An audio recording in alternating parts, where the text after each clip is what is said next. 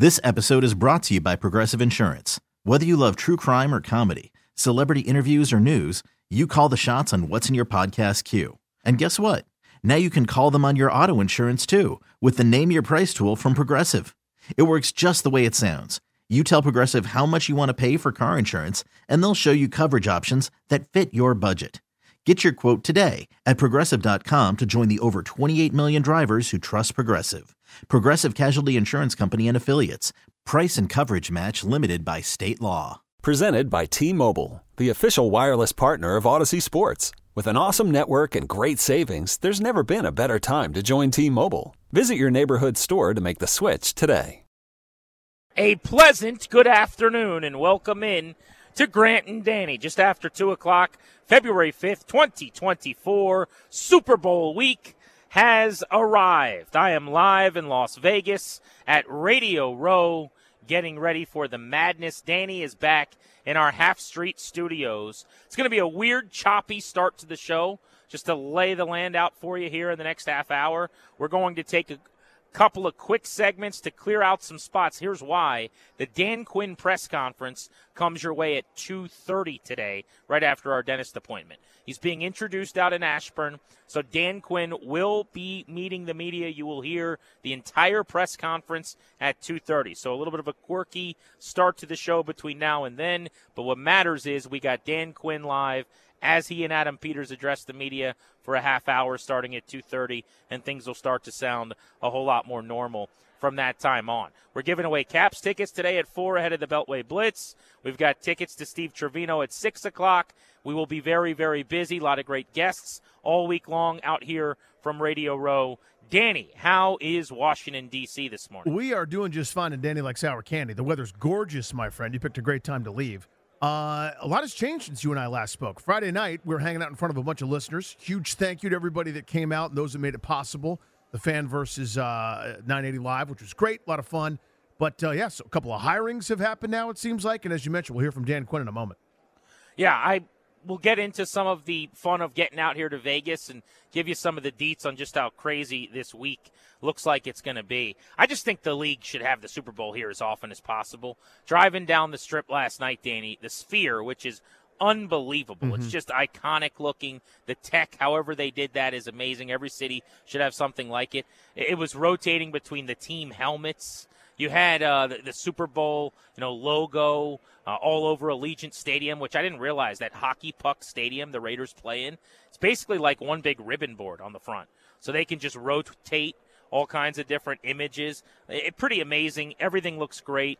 I just bumped into John Taffer from Bar Rescue as I was sitting down to do the show. It's going to be one of those weeks. It's kind of cool. So the guests will be very, very good, and the football conversation leading up to 49ers and Chiefs is going to be outstanding.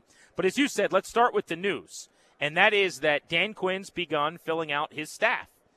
We've talked a lot about how critical the offensive coordinating hire was going to be, and it became more vital to hit on that coordinating hire when you decided to go with a defensive head coach. And Quinn has tabbed 44-year-old Cliff Kingsbury, the former head coach of the Arizona Cardinals, as his offensive coordinator. 4 seasons in Arizona. The results were bad as a head coach, 28-37-1. I'll be honest, Danny, I don't really care that much about that. Mm-hmm. I'm not hiring him to be a head coach. What I care more about is the offenses that he's run in college and in the pros.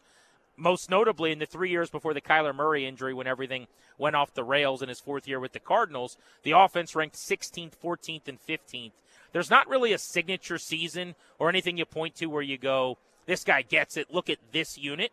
But he has worked with some very talented young quarterbacking stars in college. He was the head coach for Patrick Mahomes. He was the offensive coordinator for Johnny Manziel. This past season, he worked with Caleb Williams at USC, who he's very close with.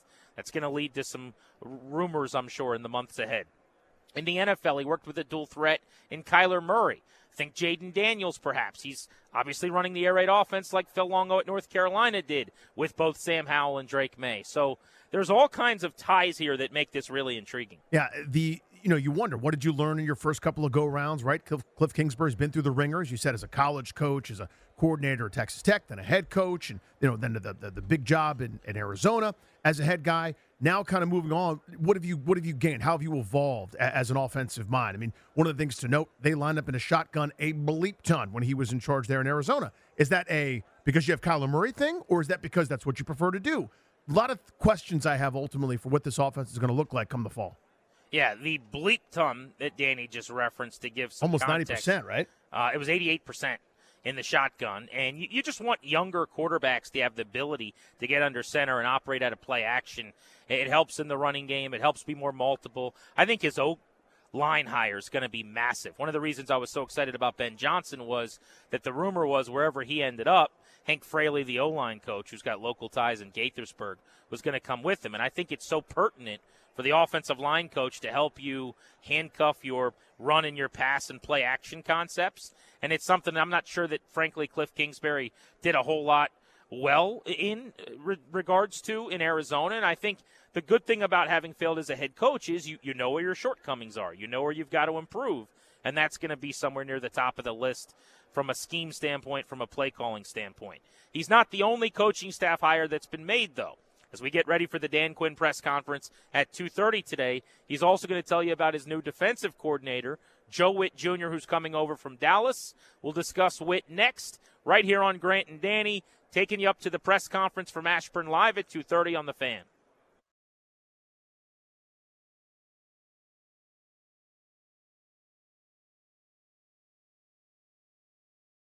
Grant and Danny on The Fan. I'm live at Radio Row in Las Vegas.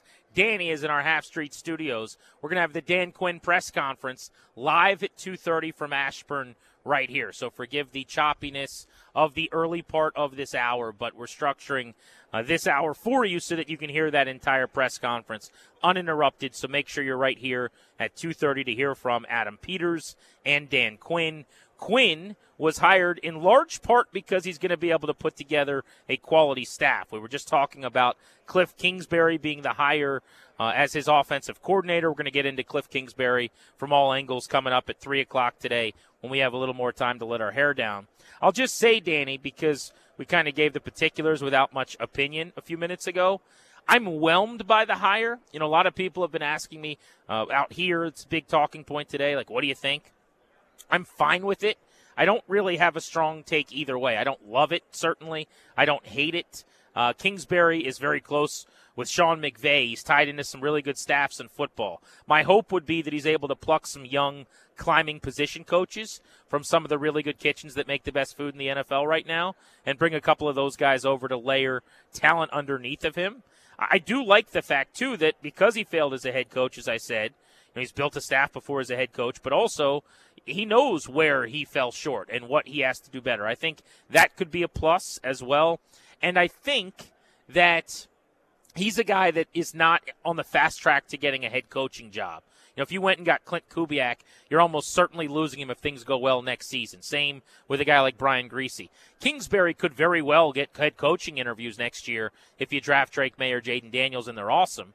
He may get a job, but he's not one of these guys that is like 2/3 of the way to that job already. This is a reclamation opportunity for him, and he's probably a couple of years out. So those are some of the things I like about Kingsbury, who I think looks the part. He's 44. He's handsome. Everybody has kind of wanted him to be the next great thing in football. The production hasn't really been there, but he's extremely well connected. He's worked with a lot of quality, talented young quarterbacks, and I like that as well. Well, he was the ultimate heat check for the do you know Sean McVay or do you look like Sean McVay or, you know, kind of whatever. Someone that hadn't really been that productive as a head coach, right? Had lost a bunch of games with Pat Mahomes as his quarterback at Texas Tech.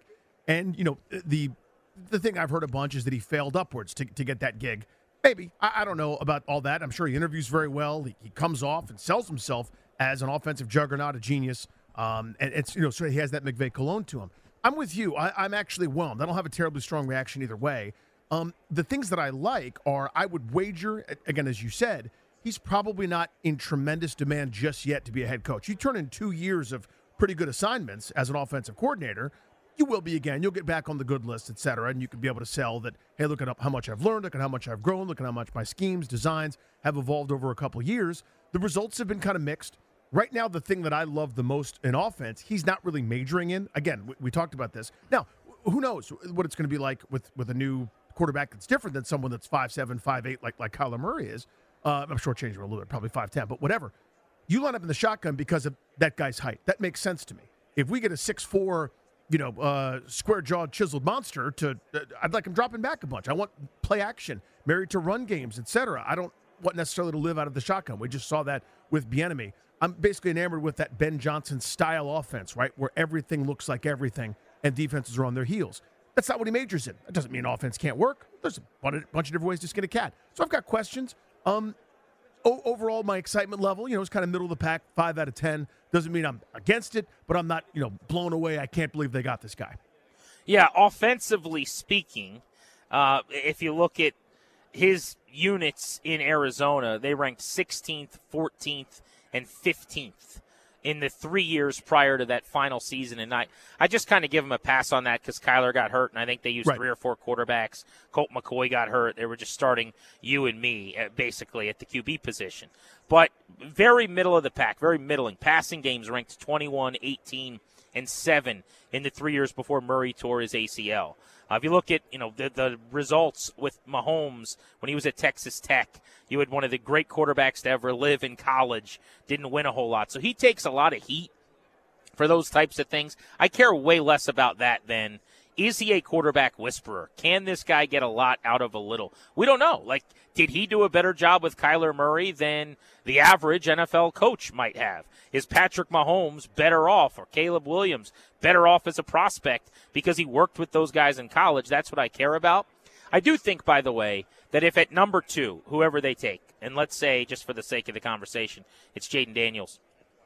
If Daniels has a C.J. Stroud-esque first season, which is a tall order, that's the greatest rookie year we've ever seen, then it stands to reason, and it goes without saying, that the team's going to be pretty good, and I think that he could get a head coaching job next year. We just saw a cycle where teams wanted offensive minds, and there weren't enough of them out there. So a guy like Kingsbury, unlike Slowick, who might not be ready in Houston, he's been a head coach, he's built a staff, he's plugged in. He probably could get a job next year. But that's where he needs to build a staff and layer behind him. I think you probably do have 2 seasons to try to groom some of that talent.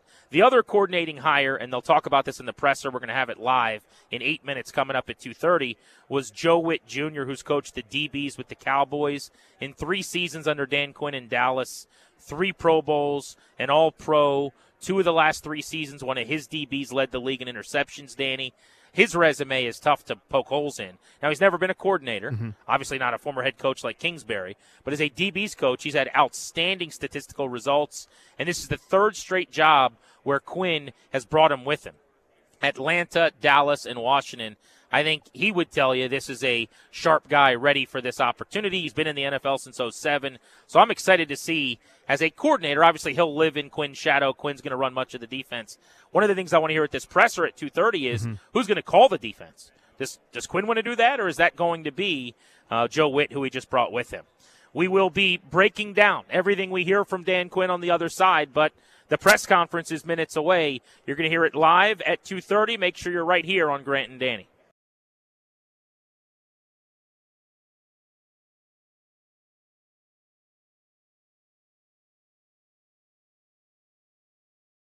Any moment, Dan Quinn and Adam Peters, along with owner Josh Harris, are going to sit down at the desk in the front of the room and speak to the assembled media and all the fans listening all over the DMV. The Quinn introductory press conference moments away. Danny, what do you expect and want to hear?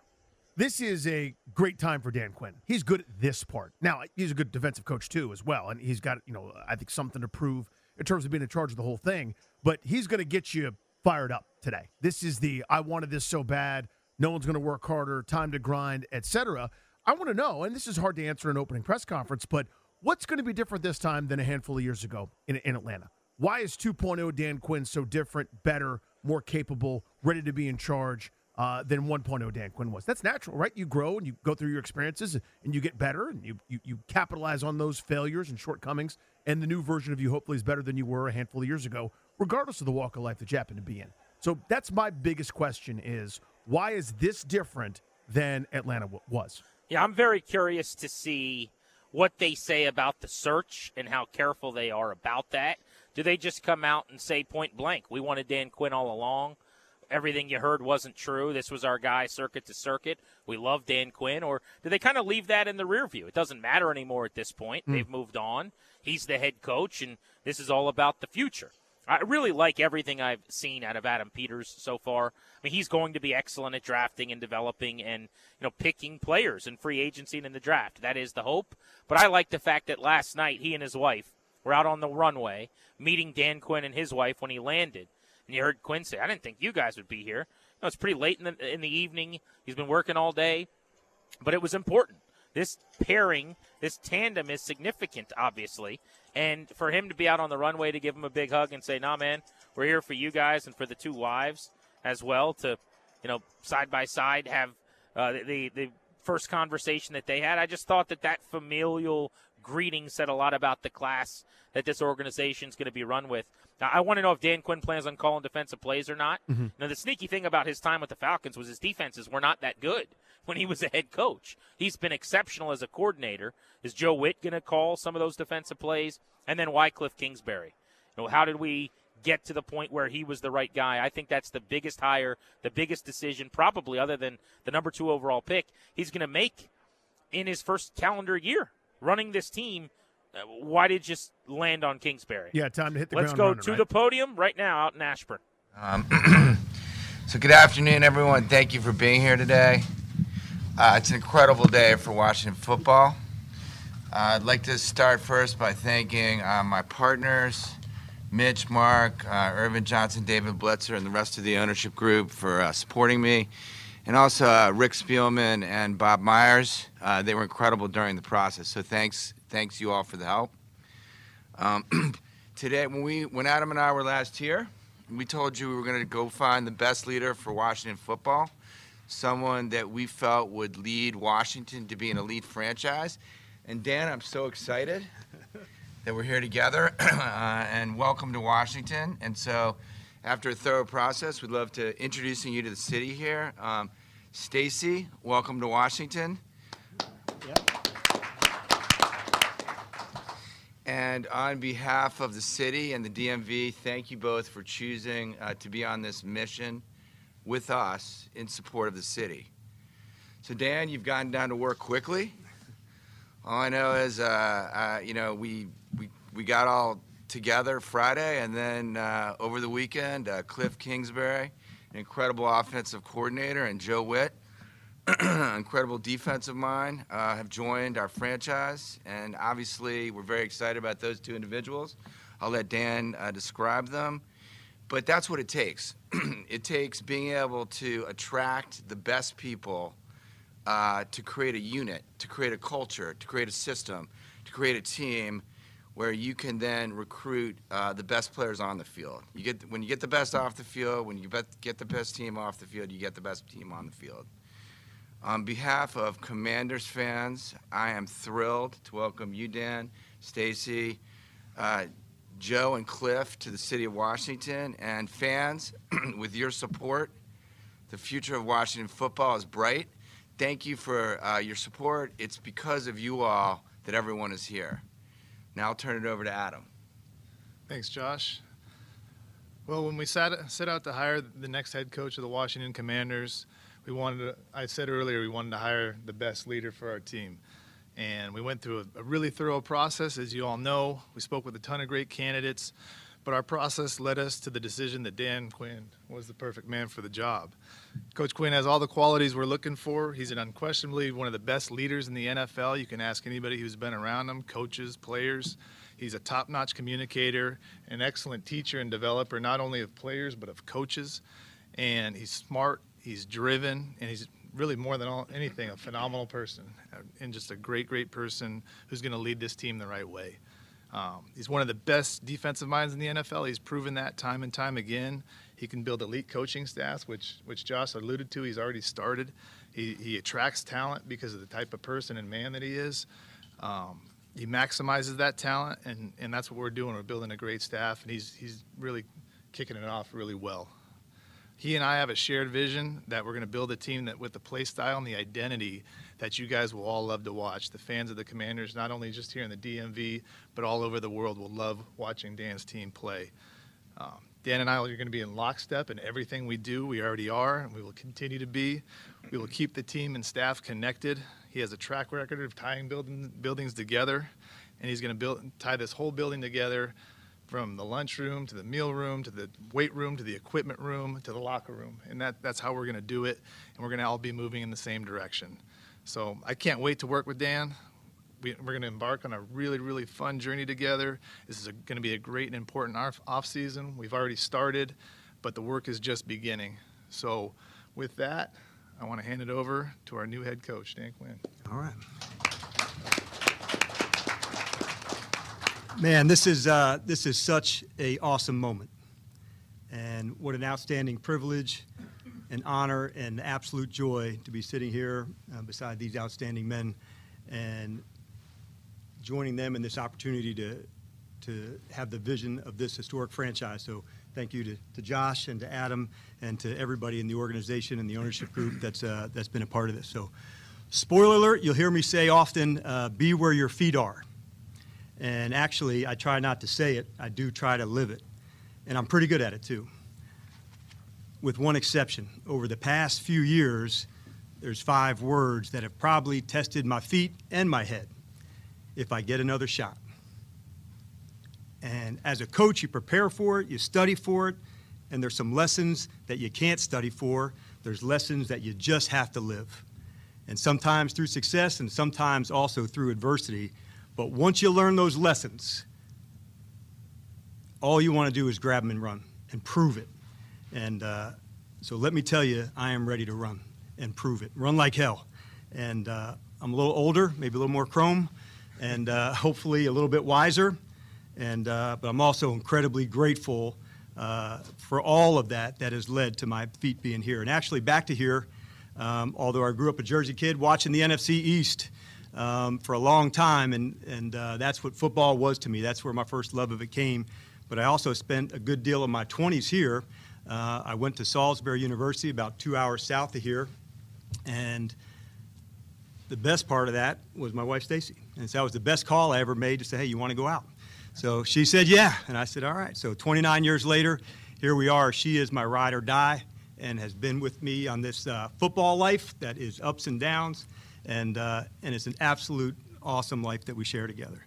So I also did football and track there, and I also started my coaching career in Virginia. So my first coaching job was at William & Mary.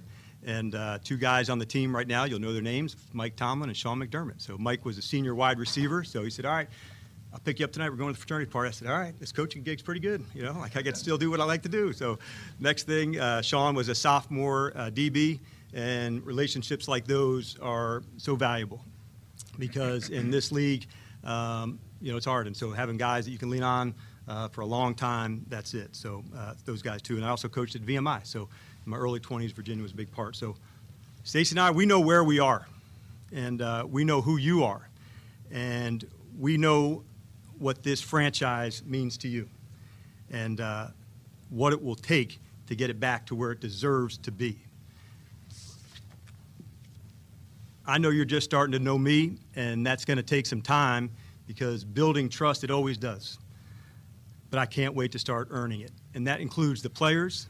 It includes the staff, every single man, woman in this organization, and each and every fan, because that is who makes up the entire Washington Commanders team, all of us. And that's awesome because I'm going to give myself a little grace and allow one swear word here because I've done a pretty good job so far. I haven't had any people. And these guys here, these are some really good people. And I cannot wait to get it rocking here. I can't wait. And so we'll hit the ground running. There's lots to do. And but I want to let you know, man, I've been waiting on this moment. And so to be here with you guys today, I cannot wait to get this thing rocking. So with all that said, let's begin. We'll open up to questions. If you can state your name and affiliation and direct your questions to one of the men on the table. Dan, this is for you, John Keim, ESPN. You said, if I get another shot, the lessons you learned, what are some of the key lessons that you learned to apply that you can apply here? Yeah, that's an awesome one, John. I think first and foremost, in leaving there, I wanted to make sure I did a 360 to find, what would be some potential blind spots, that I did. And in a good way of trying to take on too much at times. And so that's why for me, coming into, when I was looking to, if I got another shot, there were a couple things that I wanted to find. One, was from the ownership side, a team that support, the general manager side, to be in lockstep and have a partner with. And then the third part, was like a fan base that was really wanting to go get after it. The lessons for me was, man, be right, it's the players and the team. And it came from a good place of trying to help and solve problems. But make sure, keep the main thing, John. And I had some time to test that in Dallas. And so that was good for me to go and do that and go through that process, because I'm a much stronger coach today than when I took over, years back in Atlanta. And so, like I said earlier, man, you want to run with those lessons and go prove it.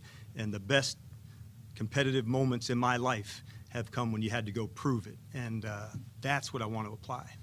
The other thing I would say is just having gone through the process with a bunch of people, Dan came in with a real vision for how to build a cohesive staff that worked together. I think it is more than just one person.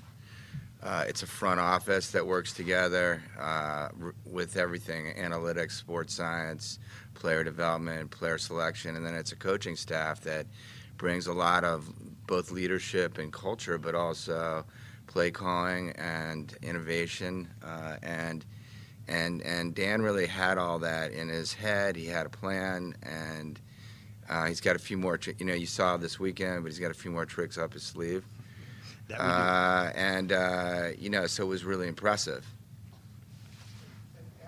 John Keim, ESPN. You're listening to the introductory press conference of Dan Quinn in Ashburn. A lot of names that are going to come out of this. At what point were you sold that Dan is the guy? And you obviously probably known him for a while or knew of him. So what point were you sold that he is the right guy for here? Every time we spoke with Dan, it became more and more clear that he was the guy. And we interviewed him twice, and both times it's like we're speaking the same language. And it was really, really cool. Had a great connection, had a great shared vision. So it was almost right away that I knew Dan would be the great coach for us. Yeah. Hi, Nick Jafala with the Washington Post. I guess this is for Adam and Josh, first of all. I know you guys have been through various coaching searches at past stops, but working together on this one, did anything surprise you about this process? I mean, look, obviously the NFL has its own unique approach, its own unique rules. It's a very thorough process. Certainly there are times where you're allowed to talk to people and not allowed to talk to people. So what that does is it creates, a longer process. It was very thorough. And then it was great working with Adam. I got to see him in action. I got to see all the relationships that he had around the league. I got to see how prepared he was coming into the coaching search. And then, obviously how he bonded with candidates and how he bonded with coaching candidates. And so all that really reflected well on Adam, and I was very excited to be working with him through the process. Yeah, for me, Nikki, it's all new to me. So there's all real surprising. Obviously, there's a lot of different rules you have to go through. The thing that really stood out to me is having a thorough process leads you to the right person, and that's really the big thing. Not getting Dan. That's what happened. And for Dan, you've had interviews in I think each of the last 2 off seasons. What made this the right time for you to make this move and with this team? Nikki, I thought coming in, as a coach who has done it before, I knew then what I was looking for. I think when you're first going through it as the first time, you got to go get it and you got to go take it. After you've been through the experience, you want to make sure that you can align it exactly like you want to do to go kick ass. And so that's what I was, looking for specific markers, because if I wasn't going to find them, then I wasn't going to do it. And I desperately wanted to, but if the markers weren't in line to say, hey, this alignment between ownership, general manager, the club, I wouldn't have. So when this one was here, it was please call, because this one is different. And this franchise has a historic mark on the NFL. And so that was different. I knew that was different. And so once I knew ownership, I knew general manager, organization, like everything checked, Nikki. And so it was the one that was a flashing light to me that say this is the moment, this is the one. Coach David Aldridge with The Athletic. Welcome to D.C. Thanks, David. A couple of questions for you. One, as you looked at the personnel on this team, what kind of stood out to you as I can work with that, I can make that work? Yeah, I thought first side, I'll start with the defense because that's, unfortunately that's sometimes where my eyes go first. But I would say, man, was I impressed, by the inside of the defense, with the defensive tackles and knowing that it starts up front on both sides, man. Defensive line and offensive line. So that was the spot that jumped out to me, as the defensive tackles. And then the skill, at receiver. And you have to have elite players on the edge for the matchup. So when they come, David, that's when you got to go attack. So those would have been the two things that jumped out to me. I certainly, played against the club, so I know about more of the offensive players and game planning and studying. But this receiving group, really had skill, and they would test you and push you and find matchups. And so that, to me, of guys, that's where it stood out to me first. Number two, in our personal lives, our spouses always provide this role. But in your professional life, who is the person that tells you that's not a good idea?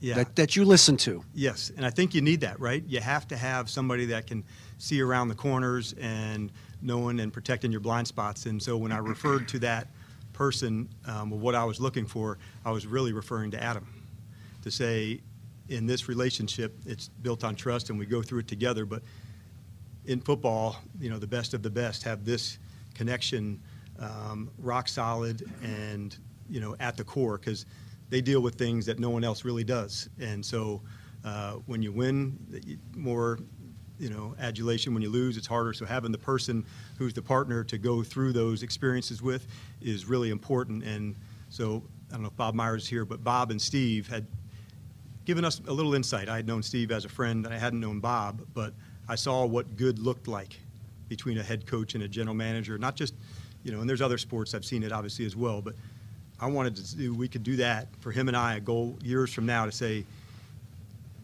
Dan and Adam, they did it the best that anybody's done in professional sports. And that's a super high bar, but that's the standard that we want to get it to, because at the end of it, it's not about the credit or what it is. It's just about us over the long term, kicking ass for a long time together. And we both share that vision. So on every organization and every team, you need that. And so that's why when I said why that was so damn important to me to find the right general manager to partner up with, because they're the ones that have to be shoulder to shoulder with you through the good and through the adversity as well. And so each person has that, and Stacey is that no matter what. So she's first, and she knows football pretty good too. But professionally, it's Adam. Hey guys, JP Finley with NBC4 and 106.7 The Fan. Dan, this is a question for you. Your records as a defensive coordinator speak for themselves. It's all very impressive. When you were coaching in Atlanta, some of those defensive numbers weren't there. How do you take on your second chance here, what you do differently as a DC versus a head coach? Yeah, isn't that the best? That's one of the lessons to take on, to say, man, I've got to make sure, like, after doing the 360 of leaving Atlanta, of spreading myself too thin. And so where I need to be is right there with the offense, right there with the defense and the special teams, and not allow outside things in the organization, just more things to go. So the main thing, keep the main thing, and that's the players and the team. And that's why, I'll lean on Adam so hard. I didn't want anything other than that, to be right there doing it. So good news, I had some chances over the last 3 years to do that and to prove that and to delegate and make sure I could keep the main thing and focus right where it needed to be. And that's when the best results come. So you can't turn back the clock, but you do have to learn the lesson. And that's what I wanted to make sure when I left Atlanta. It was during the middle of the season. And so you have time to reflect. It's lonely, it's disappointing, it's depressing, but you don't want to just rinse and repeat. You want to make sure, how do I take this, change it, and then make sure you get to prove it again. And so that was the silver lining in this. Like, I'm a better version of me today than I was, 3 and 4 and 5 years ago. And so that's why I get to prove that. And then this one for Josh and Adam. Throughout the coaching search, it seems like it's been very collaborative. At what point does the collaboration maybe cease a little bit and it becomes more the traditional hierarchy that you talked about building, or will it remain really collaborative throughout? Well, I think it's sort of now. I mean, it's all collaborative. I mean, put it this way, you're always going to be collaborative, and the alignment amongst the three of us, amongst ownership, Obviously, coaching and front office is very important, but obviously, I hired these two gentlemen are sitting next to me because they know what they're doing, and Adam's gonna run the front office and the football ops, and Dan's gonna run the coaching staff and the on-field operation, and I'll be there obviously and be educated and make sure that things going in the right direction. But I'm not. This is their job, right? So. The collaboration will be there, but obviously their ability to operate and do what they do starts today. Yeah, I agree. Conference of Dan Quinn with owner Josh Harris, GM Adam Peters in Ashburn right now on Grant and Danny. Everything we do, and then with Dan, helping him, he's building his staff, so I'm going to help him with that. He's going to help us with finding players, so the collaboration is going to continue through perpetuity. Good UCLA word. Yeah. They teach you that at Salisbury. Term. I'm outsmarted here. This is Hi, Ben Standig with The Athletic. Dan, welcome to town. For you, in terms of this new opportunity, how do you see yourself, I guess, what type of coach are you ultimately going to be? Are you going to be calling plays? Do you see, obviously, you're familiar with your defensive coordinator. How will sort of that collaboration work as well? Yeah, I think the big thing to get across, the essence of a head coach is to put it all together. It's not to be an offensive coach or a defensive coach or a special teams coach. It's everything, and that's what the essence is of the job. It's the chemistry, it's the messaging, it's the play style, it's the attitude, it's the swagger. That's my number one job, to make sure all of this comes together. Obviously, I cut my teeth on the defensive side, so that part's important, but Joe will call the plays on defense, and Cliff will call the plays on offense, and I'll certainly be there. The game management portion is so critical, so I wanted to make sure the best version of me, like I said, is coaching the entire team and making sure our play style is so right that it's a nightmare for teams to play against, between the personnel, that Adam puts together, the scheme from the coaching side, and then quite honestly for me, the play style, to say playing against us is really hard, and the attitude, the speed, the effort, the ball hawking, the tackling, the finishing of blocks, the explosive plays, that's how, we create a nightmare to go against, and we're going to work our ass off to do that. But as far as play calling, I'll be involved with it, but those guys will call the game. But the essence of this job as a head coach isn't just to be on one side. It's to tie everything together, and that's when I'm at my best, and so that's what I'll do. And for you and Adam, obviously quarterback is such an important position in this sport. You guys may have the opportunity to draft one in the first round, and Sam Howell is here as well. How much of your conversations were about what happened at quarterback, and how important is Cliff to whatever it is you guys plan to do at that position? Yeah, I'll take that one if you want. Yeah. Yeah, we just got started, Ben, so we haven't even had discussions yet as the staff with that. Obviously, it's the most important position on the field, and we're going to put a lot of time into it, but as of now, we haven't even gotten started on that one. Sam Fortier with the Washington Post. Welcome to D.C. Why Cliff and Joe? Well, I think I'll take you back a bit. And so when you're getting prepared for this, you're not sure what job you're going to get. You're thinking, okay, this, opportunity. So it's a little different than being on their side where they were going to select, where on the coaching side you were going to see where would be a good fit. And the coaching staff would be the fit irregardless of where you went. Okay, so for me, selecting a place that I would be able to potentially coach didn't have to do with did they have a quarterback or cap space or any of that. It was ownership and general manager and fan base and what you could create together, because cap space changes. I was looking to say, how could we do something long-term to kick ass for a long time and continue to play well, not just because they had won this or won that. So Cliff has always been somebody that I've kept up with. Years ago, we both coached in college, and we first met each other at an award show and just kind of hit it off on that time, and then competed against each other. I certainly followed his career, through his time at Tech and then into Arizona and competing. And so in the same way of why I wanted to hire Kyle years ago, he was hard to go against. He would stretch the field horizontally and vertically, and going against Cliff, those same feelings you had. This is going to be tough.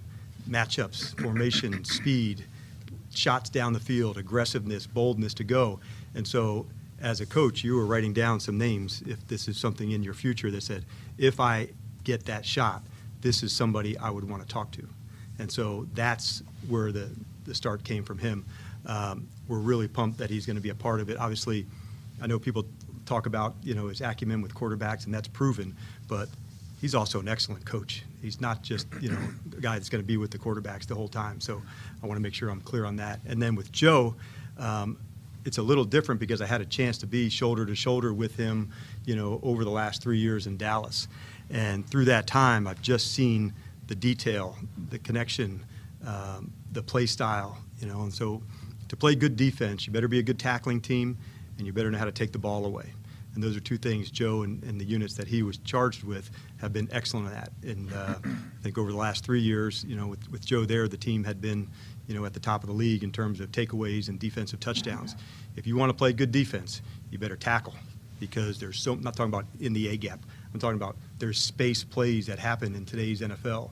And so in that space, how do you have the technique to go and make tackles where guys like Cliff and Kyle and everybody else want to create all this space to say, make it hard. So you better be a good tackling team, and you better know how to get the ball away and show good disguises, to make the quarterback have to read the coverages after he has the ball in his hand. And Joe's been exceptional at that through his career. So that's why when those moments come and you want to nail it, you do it and you go for it. And so I appreciate Josh and Adam when the moment came to go be aggressive, we were going to go do that. Dan Quinn's press conference in Ashburn. Our reactions to what we're hearing from Josh Harris, Adam Peters, Dan Quinn. Thoughts on the hiring of Cliff Kingsbury, and what do we make of Joe Witt Jr. calling plays, not Dan Quinn? Next on Grant and Danny here on The Fan.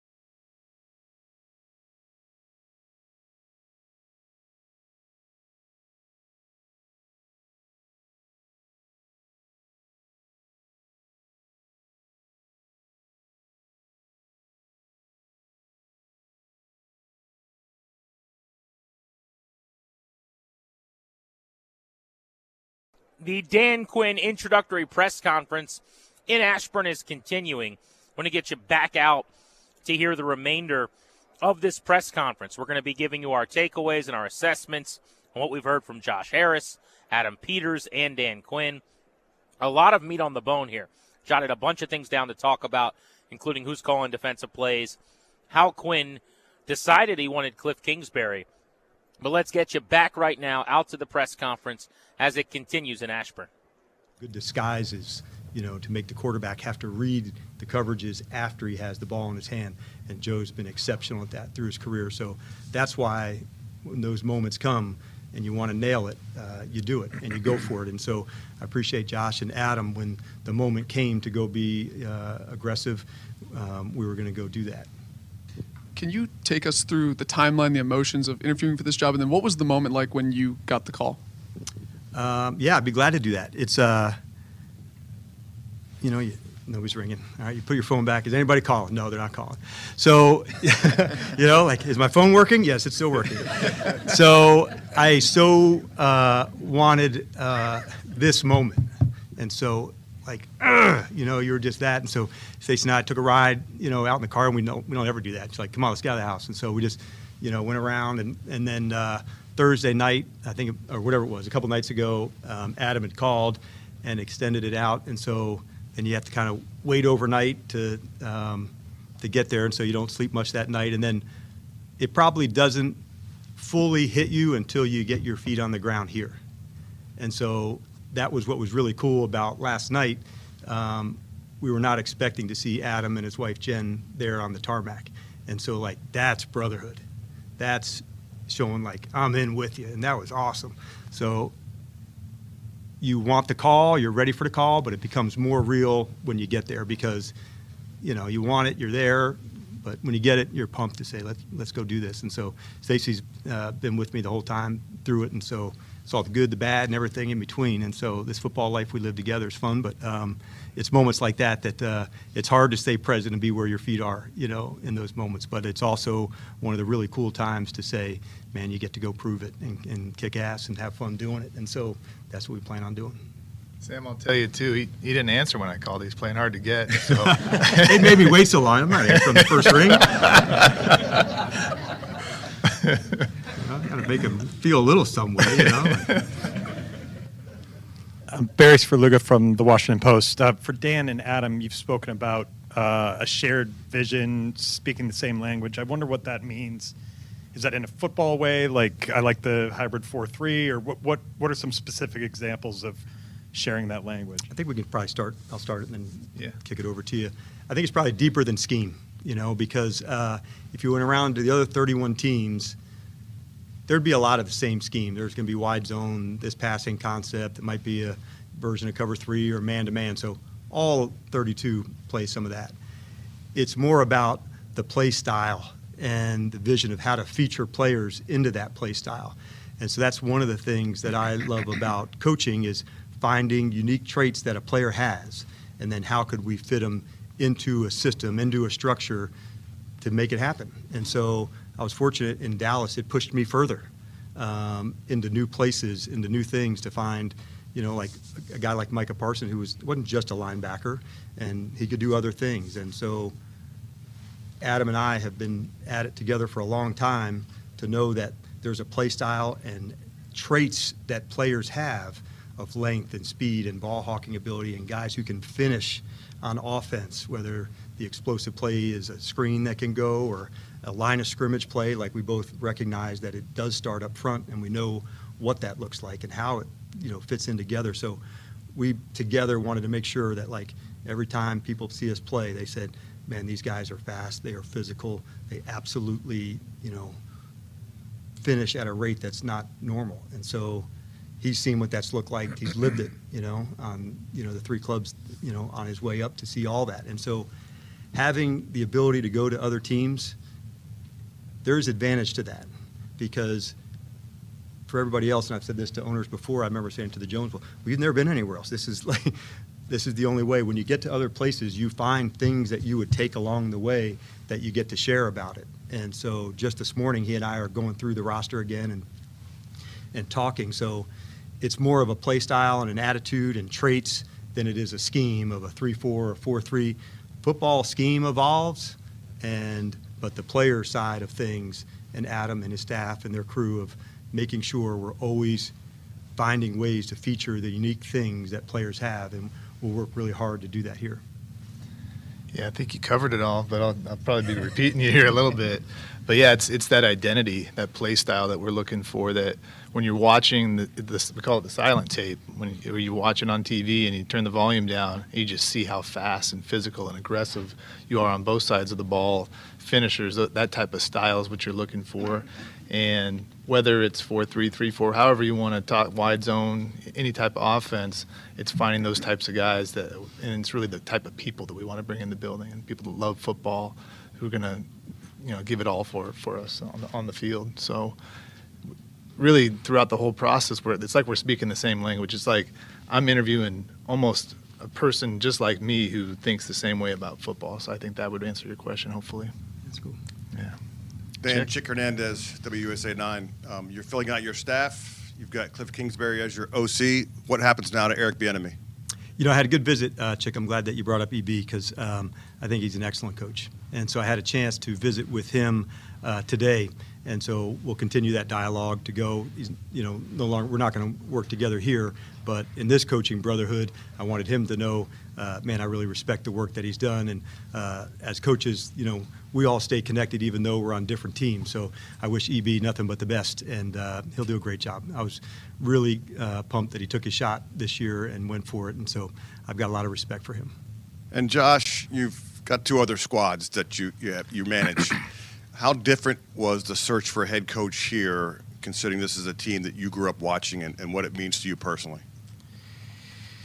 Look, obviously, growing up in Washington and Chevy Chase, all the history that I experienced with the Joe Gibbs era and all the championships, made this super meaningful for me personally in terms of being at this moment and being able to, I think, propel this team forward towards our goal, which is to being elite. None of us up here want to do anything but be elite. So I think that this is a big day for me. Big day personally, and we're all really excited about delivering for this city and for the area. Steve Weiner, Associated Press. Dan, I know obviously you've got a lot of work to do, but how excited are you about being able to pick your own quarterback and kind of mold this roster and all the options you have in front of you? Well, I think number one, I'm pumped because you get to do it with people that you want to share this vision with. And going into it, the team has excellent players, and that's job number one, to find those unique guys on our team and feature them into the right spot. So before you even get to the draft, there's the own club, here in our own house, to evaluate and handle. And then into free agency, you add some more, and then into the draft. So we're just getting rolling, and this wave is going to keep riding for a long time. But we're just catching it right now. So as we're hitting it, it's first about our club and in-house. Then you expand some more into free agency because that ties into the draft. So conversations with Adam, okay, you can spend on free agency here, but there's good depth at the position in the draft there, and that's the strategy and the acumen that he has of knowing which levers to pull based on free agency and the draft. But we want really tough, competitive-ass guys that are going to absolutely go for it. That's the trait. That's the secret sauce. And the more people we have on that, you're going to hear us see competition, talk competition at every corner. And that's what these elite NFL players are. They grew up their whole life competing. So, why would we not put them into anything other than this, competitive cauldron to roll? And so that's what we plan on doing over and over and over again. But as far as the draft, that's a little too far down the line for me right now. And Adam, you guys have talked a lot about collaboration. What do you expect Dan's role to be in terms of you guys when you're figuring out those kind of decisions moving forward and kind of what kind of input you seek from him?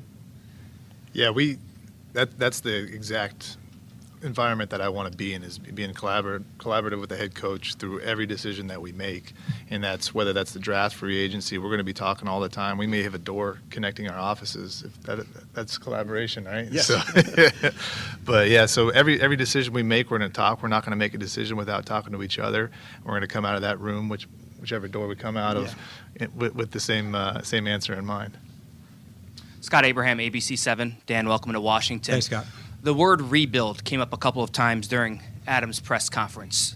Do you view this as a rebuild? And if so, what's the process of going through a rebuild, and time frame wise, how do you want your team to kind of take shape during this rebuild?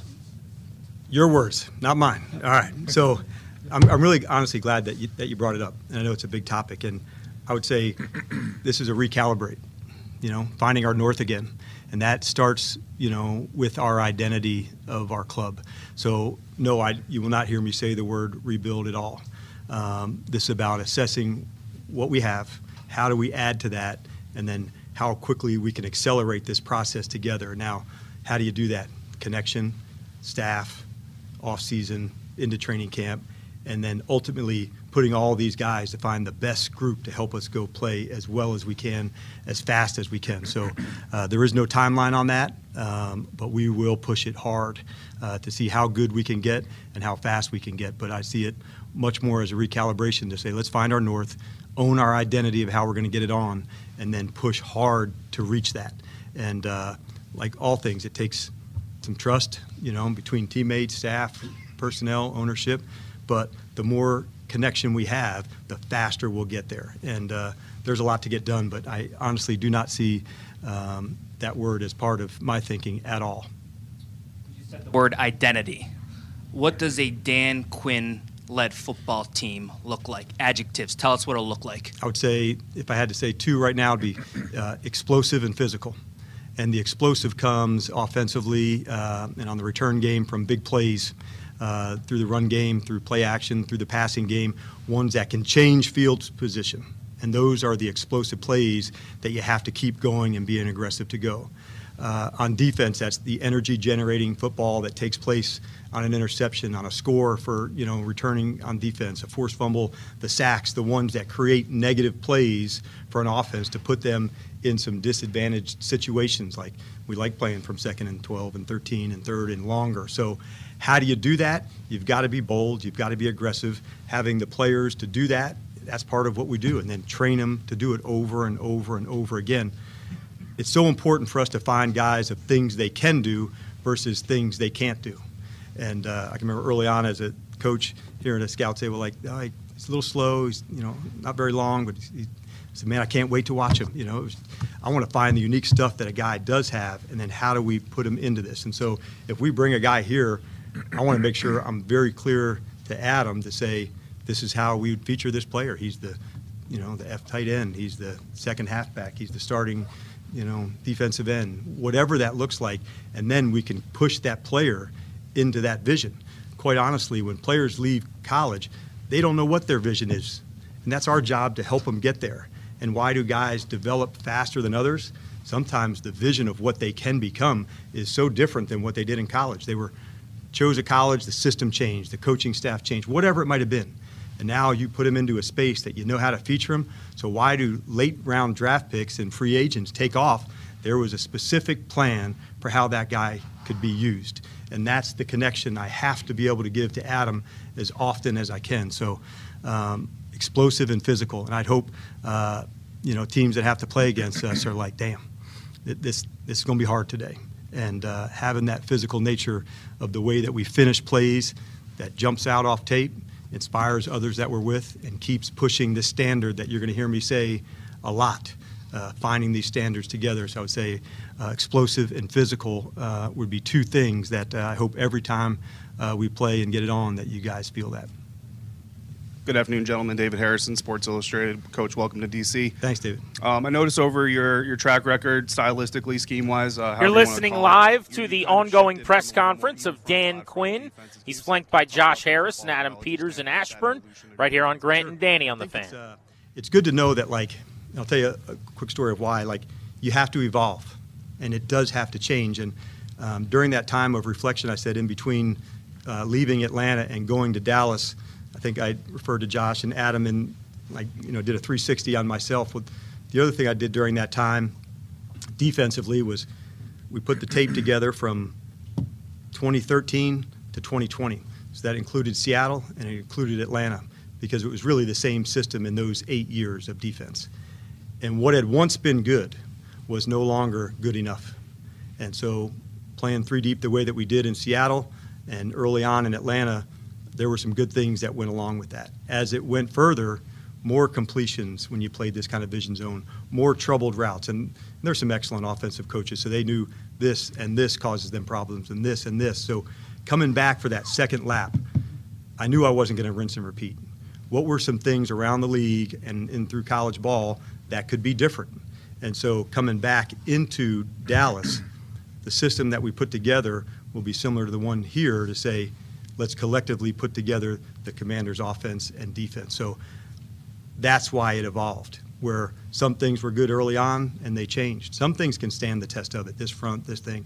But it did have to evolve, especially on the coverage side. The offense and the quarterbacks were moving ahead faster than that scheme would allow. And so that is why having that space for me, although it sucked and it was depressing and pissed you off, there was this silver lining in that that made me become a better coach, because I had to look at myself, not just from the lens of a head coach, but I also had to look at it from a lens on defense. I had to look at it, why weren't we good enough in 4-minute offense? I wanted to go back and find it through those years. And so that's why I was so adamant about when you get those lessons, like, you want to go and run with them to prove it.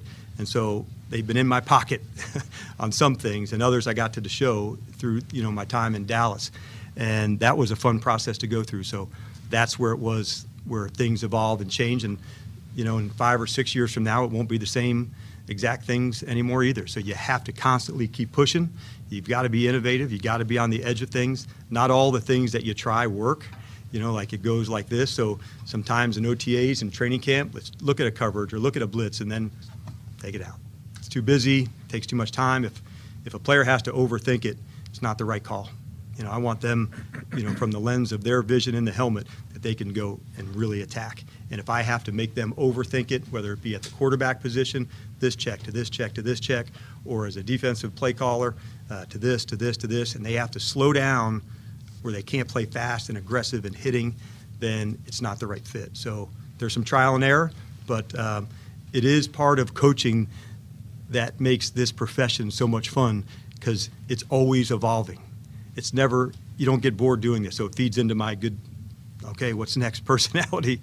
But I do like that there's something next, and it's next, and it's next, and you better keep up, or you get left behind on some things. And I learned that lesson, and so that's why evolving and having a plan of how to do that each off season, that's a really big deal. And then Coach Witt once said that one of his 2 dream jobs was being the defense coordinator of the Dallas Cowboys. But obviously that dream has shifted. He came with you. What does that mean to you as a leader for him? Yeah, and I'm really fortunate that Joe's had a big impact on me. Leaving Atlanta and coming to Dallas, I knew Joe had special traits about him. And not just in the coverage side, although that's, I would say his superpower of the detail, the coverage, the play style.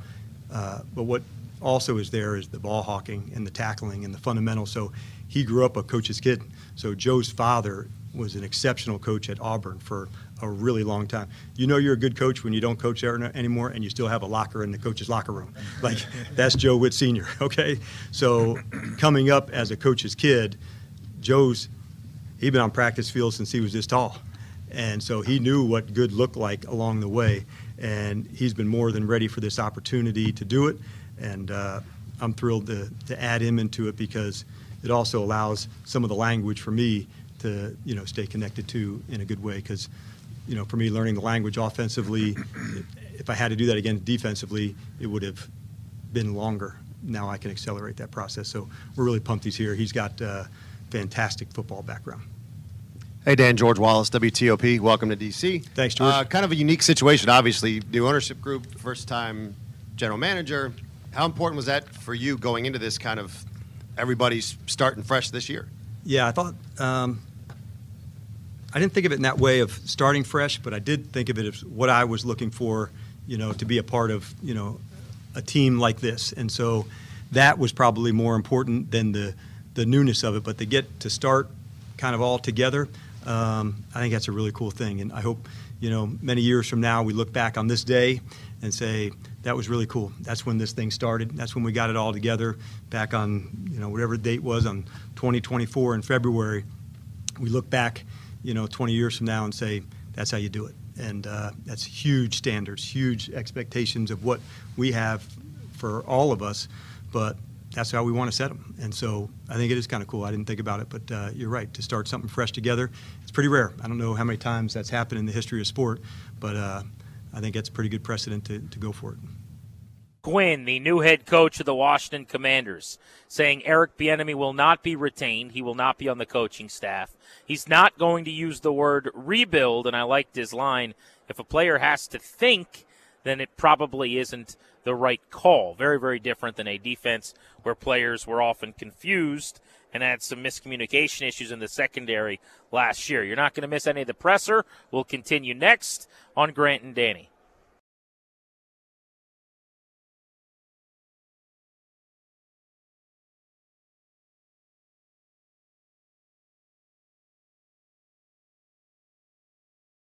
Grant and Danny live on the Fan all over D.C. and Richmond and wherever you are on the Odyssey app. This Dan Quinn introductory press conference, 57 minutes long. We're a little bit behind because, we have this whole thing we've got to do, Danny. We got rules. Occasionally we have to take some breaks, but it just ended. We're going to let you hear the final several minutes right now. We told you would hear the full presser. When we said that, we thought it would be 30 minutes long. We didn't know it would be a record-breaking, hour-long press conference. But we will get our chance eventually to talk today on Grant and Danny. But more Dan Quinn, Adam Peters, Josh Harris, the story of the day out in Ashburn. Hi, Liam Griffin, Washington Times. Dan, I want to know, what does a successful first season look like for you guys? Do you have a record in mind? Do you have what do you want to see from that team by the end of the first season? I would say, it's a cool question, Liam. I would say I want to make sure, above all things, that our identity takes place about how we play football, and that when people watch us play, they know what Commanders football looks like. We're going to find our true north to say we are going to be explosive, we are going to be physical. If we do those things right, and if we can get to that space quickly, the success will follow from that. But you can't put a prediction on that without having those things in place. So I'm somebody that wants to hit every rung of the ladder and not jump across steps to get to somewhere where you left some things off. So we're going to hit all those markers on the way. How quickly our team connects, how quickly the staff and the team connects, that's where it's at. And so the success will be derived from that.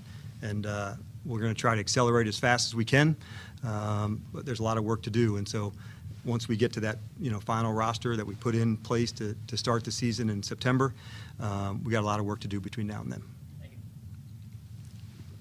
Hello all, Brandy Flores, DC News Now. Dan, welcome to Washington. Thank you. Since it was announced that you were taking the head coaching job with the Commanders, it has been nothing but praises from your former players to former assistants. How important is it to you that throughout your career that you've established to be not just a good leader but a good person, that these people will seem like they'll follow you to the end of time? Well, I appreciate you saying that. That was not a plan. Yeah. All those guys, thank you. The reason I got into coaching was the players. Like, I've loved football my whole life coming up. Like, I knew that's what I wanted to do. I went to college. I wanted to teach and coach. And so when I was in college, I found out that I didn't have to teach. I could just coach. I said, that's a pretty good gig. I'll go that way. So, but teaching has been part of what I've done for my whole life, and that connection with people and players specifically is what I've done. I love the fact that you get to help develop somebody and them to achieve things that maybe they didn't even think were possible. So to see a player develop and get into that second contract or third contract, and you helped change their life, like, that's really big. And early on, I didn't know, could you have an impact as a coach in pro ball? You say, well, it's a business and that, and from the outside, it's a really fair question. But from the inside, it's completely false because of that connection and knowing that lives get changed because of the impact we can make for one another. And so I wouldn't be here today if it weren't for some of those players that are saying those things. They were the ones in Seattle that helped create a moment for me in Atlanta. Same thing in Dallas. And so that's why, for me, I've learned a lot from players. Seeing some from the vision of their helmet, of what it could look like, I can't tell you how much I learned from Bryant Young. When I first became a coach in San Francisco, his standard of performance was second to none. He set the bar so high, it was hard to go like, well, he doesn't do it like BY. And Jason Taylor and others that I've coached along the way through Seattle, and guys, household names you'd know, but you may not know who Michael Bennett was as an undrafted free agent at A&M, to see his life get changed, or the connection with Matt Ryan and seeing what that meant, to see those experiences happen. And then same thing in Dallas, with a number of the players there. So I absolutely love it. I think it's leadership. And early on, I think I felt like leadership was just about how do I lead.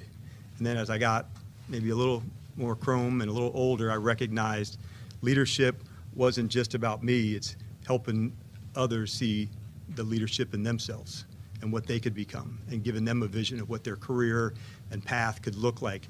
And there would be good days and hard days, always in between. But if we stayed consistent with these guys, like, they need to be told the truth about things. And they appreciated that, the honesty when it's going good. And I can see Jason nodding his head. They need that. And to dance around, oh, it was a numbers game, or it wasn't your fault, or like, that's not accurate. Like, tell these guys the truth. They want to be great. And we have to sometimes, as coaches and leaders, tell them the things they don't want to hear. And I'm comfortable doing that because they know I come from a place that I care about them, I love them, and I want the best for them. So it's why I coach, to have those connections with everybody involved with it. I've loved being on a team. It's my favorite thing. I've been over on over 78 teams in my life, from being a 7-year-old to sports through, high school and college and pro ball. And so being on a team is what I know, and it's what I love. So that's why that connection is so damn important to me, players, coaches, the whole thing. And when you get it really good and really tight, that's when the magic stuff happens. And it's hard to do that. We got different than, I know, Josh from his background in hoops and in hockey, like, it's a big team, we got to run 100 deep here, between players, coaches, staff to get connected. And if you can get that many people together on a vision of how to do things, knowing that, like, every role matters, for game day, to just support those guys, that's when you hit it. And knowing every person in this building has a role in winning. And that's what we got to get to. And the players feel that. And that's why I love it so much. Thank you, Dan. Candace Buckner, Washington Post.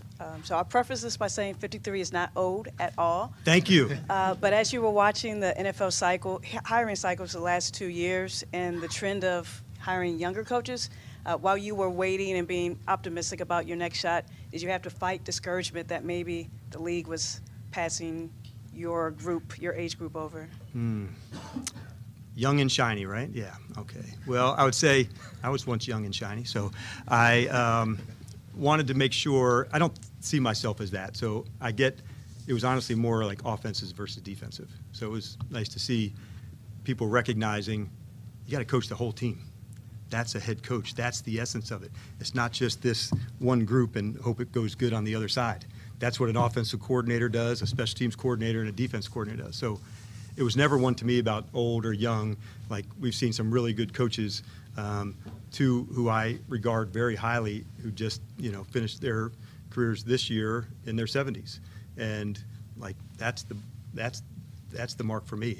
Let's talk about that in those terms. But it wasn't necessarily age as much as it was offense versus defense. So I can't believe you outed me. I am 53, but I was absolutely going to go for 45, but this probably gave it away. So. Any of the players, either through phone call or just text? Not yet. And now that I'm here, I look forward to getting to do that. There's so many guidelines that you can and can't follow, but more than anything, I just want them to know, like, how pumped I am to get rocking with them. And we're going to compete our asses off together. And so, knowing that, I hope they feel the energy that's and momentum that's going to come from this day forward. And knowing that years ago, I can remember Matt Ryan, after my first year together, he said, I felt like I got traded, but I went back to the same building. And I thought to myself, good job, because that's what I was wanting them to feel. They needed a recalibration, and our club does too. And so that's what I anticipate doing. That's great. Thank you. Good job. All right, thanks. Dan Quinn taking questions from all comers there. I mean, that was a 57-minute introductory presser. Netflix special. If anybody wanted to ask a question, they got to. I asked someone with the club before the press conference. Danny, I said, how long do you guys think it'll go? They said, we're planning on 30 minutes of questions. They doubled that. You could see the appeal. You could see why everybody loves the guy right away. I mean, listen, we're going to break all this down. We talk about press conferences, the opener. It's harder to lose it than it is to win it.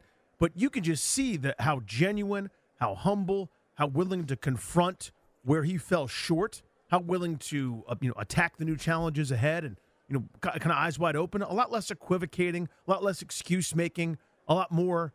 I get it. I get how we got here. I'm pumped for this opportunity. Just comes across as so unbelievably likable. Like, how about how candid he was Yeah. about how desperately he wanted to be a head coach? 100%. I love that, Grant. I do. Maybe I'm a It'd sucker. be easy to just say, well, I'm a coach, whether I'm a D coordinator. No, he made it very clear. I have urgently wanted this. I wanted this badly. I was staring at my phone constantly. This is important to me. There's a lot we can chew on here. There's all kinds of different news items that have come out of this, including Eric Bieniemy being out, Joe Witt Jr. calling the defense, why he liked Cliff Kingsbury, the fact that he doesn't think they need to rebuild and won't be calling it that. It's a recalibration. A lot about his relationship with Adam Peters as well, the fact that it's very obvious to me he wants nothing to do with personnel. He wants to coach football. I think that's probably one of the biggest reasons why he and Peters hit it off the way that they did. But let's get into some of our reactions to what was an hour-long introductory presser. As Danny said, let him go. I mean, the more that was going on, the more answers and platitudes and just plans he was giving. And he was legitimately answering questions, by the way. He was very, I thought, open. And a lot of times you got something canned. He was giving real answers, which was great. Good for the team, right? They're not going to stop that.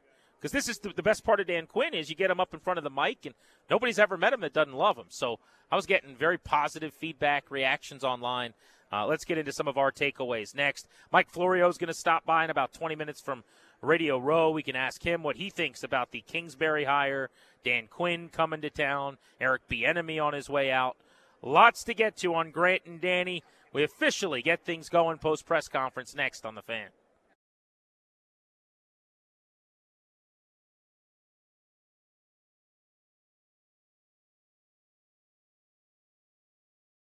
On 106.7 The Fan.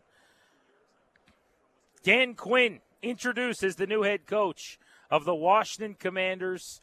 Josh Harris starting the press conference by saying, the last time Adam Peters and I sat here, we told you we wanted to find the best leader for Washington football, and we did that, which is actually where I want to start. Maybe it's just me. Josh Harris doesn't like saying Commanders very much, does he? It's easy to notice that. If you're looking for it, which I am, there's not a lot of Commanders in when old JH speaks. You could say, well, it's just a coincidence. Maybe. Washington football over Commanders is his preference, very obviously. But I don't want to bury the lead. So Quinn is introduced. Peters talked about the ability to build a staff.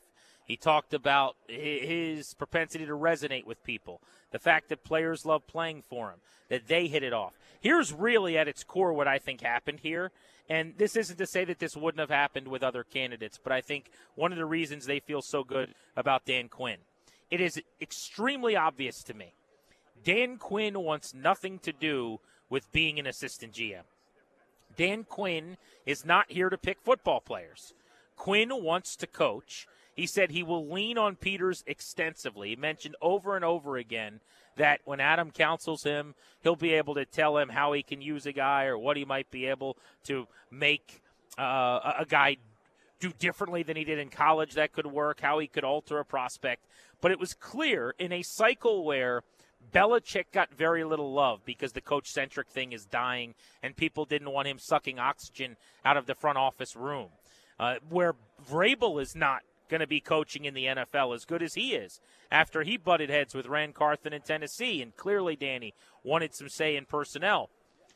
The reason this Dan Quinn thing made so much sense to Washington, in addition to the fact that they love the leader and they think he's a good coach, this is the Adam Peters show, man. And I thought it was very obvious as Quinn spoke for the 57 minutes he took questions. He doesn't plan on helping pick players. That, to me, is why this thing can work, and certainly will work better than the Rivera era did, because you've got a Rivera-ish head coach, but he's not playing GM. He's not moonlighting as a front office executive, and it doesn't sound like Quinn has any interest in doing that. Now, you and I both know it's a rebuild, right? Most fans listening know that it's a rebuild to some degree. Now, how long those take in football in a league of parity when you've got a bleep ton of salary cap space and a whole bunch of draft picks in the top 100 might be a different timetable than in other sports, right? Say this Wizards rebuild is going to take some years, like Philadelphia, the 76ers did, et cetera. But you could see the separation of powers there, whether that was intentional or not. Dan Quinn's job is not to rebuild. He's given 53 guys. We're going to set a standard. We'll coach them as hard as we can possibly coach them, put them in positions to succeed as much as they can possibly succeed.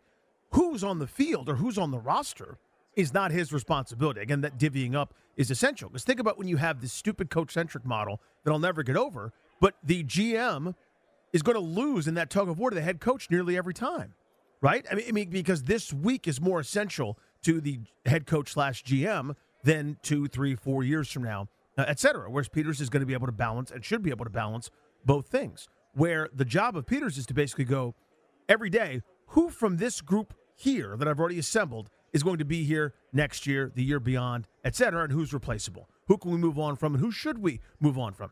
Dan Quinn's job is not to do that. His job is to coach the 53 that he's given to the highest extent possible. That separation in and of itself just tells you that the structure can work. Yeah, it started a little rocky for me when he immediately said, you guys are going to get used to me saying, be where your feet are. Did not love it. And then I thought he was going to follow that up and go, my other favorite saying is, that's interesting, but it's not important. More so than anything else, okay. But aside from the PTSD and the flashbacks, it ended up being, I think, a huge win for the club and for Quinn. I'm a sucker for an introductory press conference. I wasn't surprised. This is how he is so popular. He is a likable guy. I mentioned this the other day. Unsolicited. NFL head coaches, front office executives were hitting me up this past week, guys that I know and have worked with or covered in the past, that tell me how awesome Dan Quinn is. I mean, he is beloved. The relationship between him and Peters is the thing I'm really going to grasp onto that'll give me some hope, though. As someone who believes in Peters' abilities, I thought it was awesome that Peters and his wife went and met Dan Quinn and his wife as they got off the plane late last night. He talked about the brothership already being built. I just think that rapport becomes critical. Let's go rapid fire here really quickly, Danny. We'll go back and forth and volley, but I want to go through some of these. Joe Witt Jr. is going to call defensive plays, not Dan Quinn. How about that? The new defensive coordinator. What do you think? I don't want to say it was surprising, but it kind of cemented. Again, Dan Quinn sees his role less as defensive side of the ball, period, end of story, as unifier, CEO type. I thought that was really interesting. Yeah, he says he wants to be able to control the game. He wants to be able to operate as a head coach in game management at a high level. He also really trusts Witt, no doubt about it. 3 straight stops now for Joe Witt Jr. Which I get. Where he's been under Dan Quinn in Atlanta and Dallas and D.C. I bet you also they didn't have a choice. Not to say they didn't want him to call plays, but he could have stayed in Dallas. He was their first choice as their coordinator and would have been calling plays there. So you probably had to offer them that, even if Quinn would prefer to do it, to get him here. Good point. He talked about Cliff Kingsbury being high on his list because, for the same reason he hired Kyle Shanahan, he said that he's always found Cliff Kingsbury's offenses very, very hard to defend, how multiple they are, how aggressive he is, how they like to throw the ball down the field vertically and take shots and try to be explosive. What did you make of what he said about Kingsbury? There was less talk about him working with quarterbacks and young quarterbacks. I would have thought that was one of the primary focal points of bringing him in, but for him it was more about how much he likes the scheme, which is interesting because the scheme's gotten knocked a bit over the years. And Jeeps, it may be ultimately that quarterback point, but you can't quite say it yet because they haven't officially drafted one at 2 or they don't want to tip their hand with Sam Howell or otherwise, because I still think that's the essential thing is Kingsbury whispering to quarterbacks. But, yeah, the scheme part of it I thought was, coaches feel how they feel, right? You know if the guy's a pain in the butt, you could have chosen a lot of people, but if that guy's hard to go up against for you, I just don't think of it the same way for Kingsbury. I don't think of him as a downfield Eric Coryell attack type thing. I think of it as quick passes getting out and the occasional shotgun run. Eric Bieniemy is out. He was classy about this, that he sat down with Bieniemy today, told him how much he likes him, how great a coach he is. Not a good enough coach, I guess, to coach on this staff, though, because he made it clear to Bieniemy that they are parting ways, something we'll talk quite a bit about. As you said, he will not use the word rebuild. He's calling it a recalibration. So how did we get here with Dan Quinn? And maybe more importantly, what do we think about Cliff Kingsbury, Joe Witt Jr., and what lies ahead for this staff? We'll get to that next. Mike Florio is going to join us from on-site here at Mandalay Bay in Las Vegas at Radio Row. Grant and Danny on the Fan.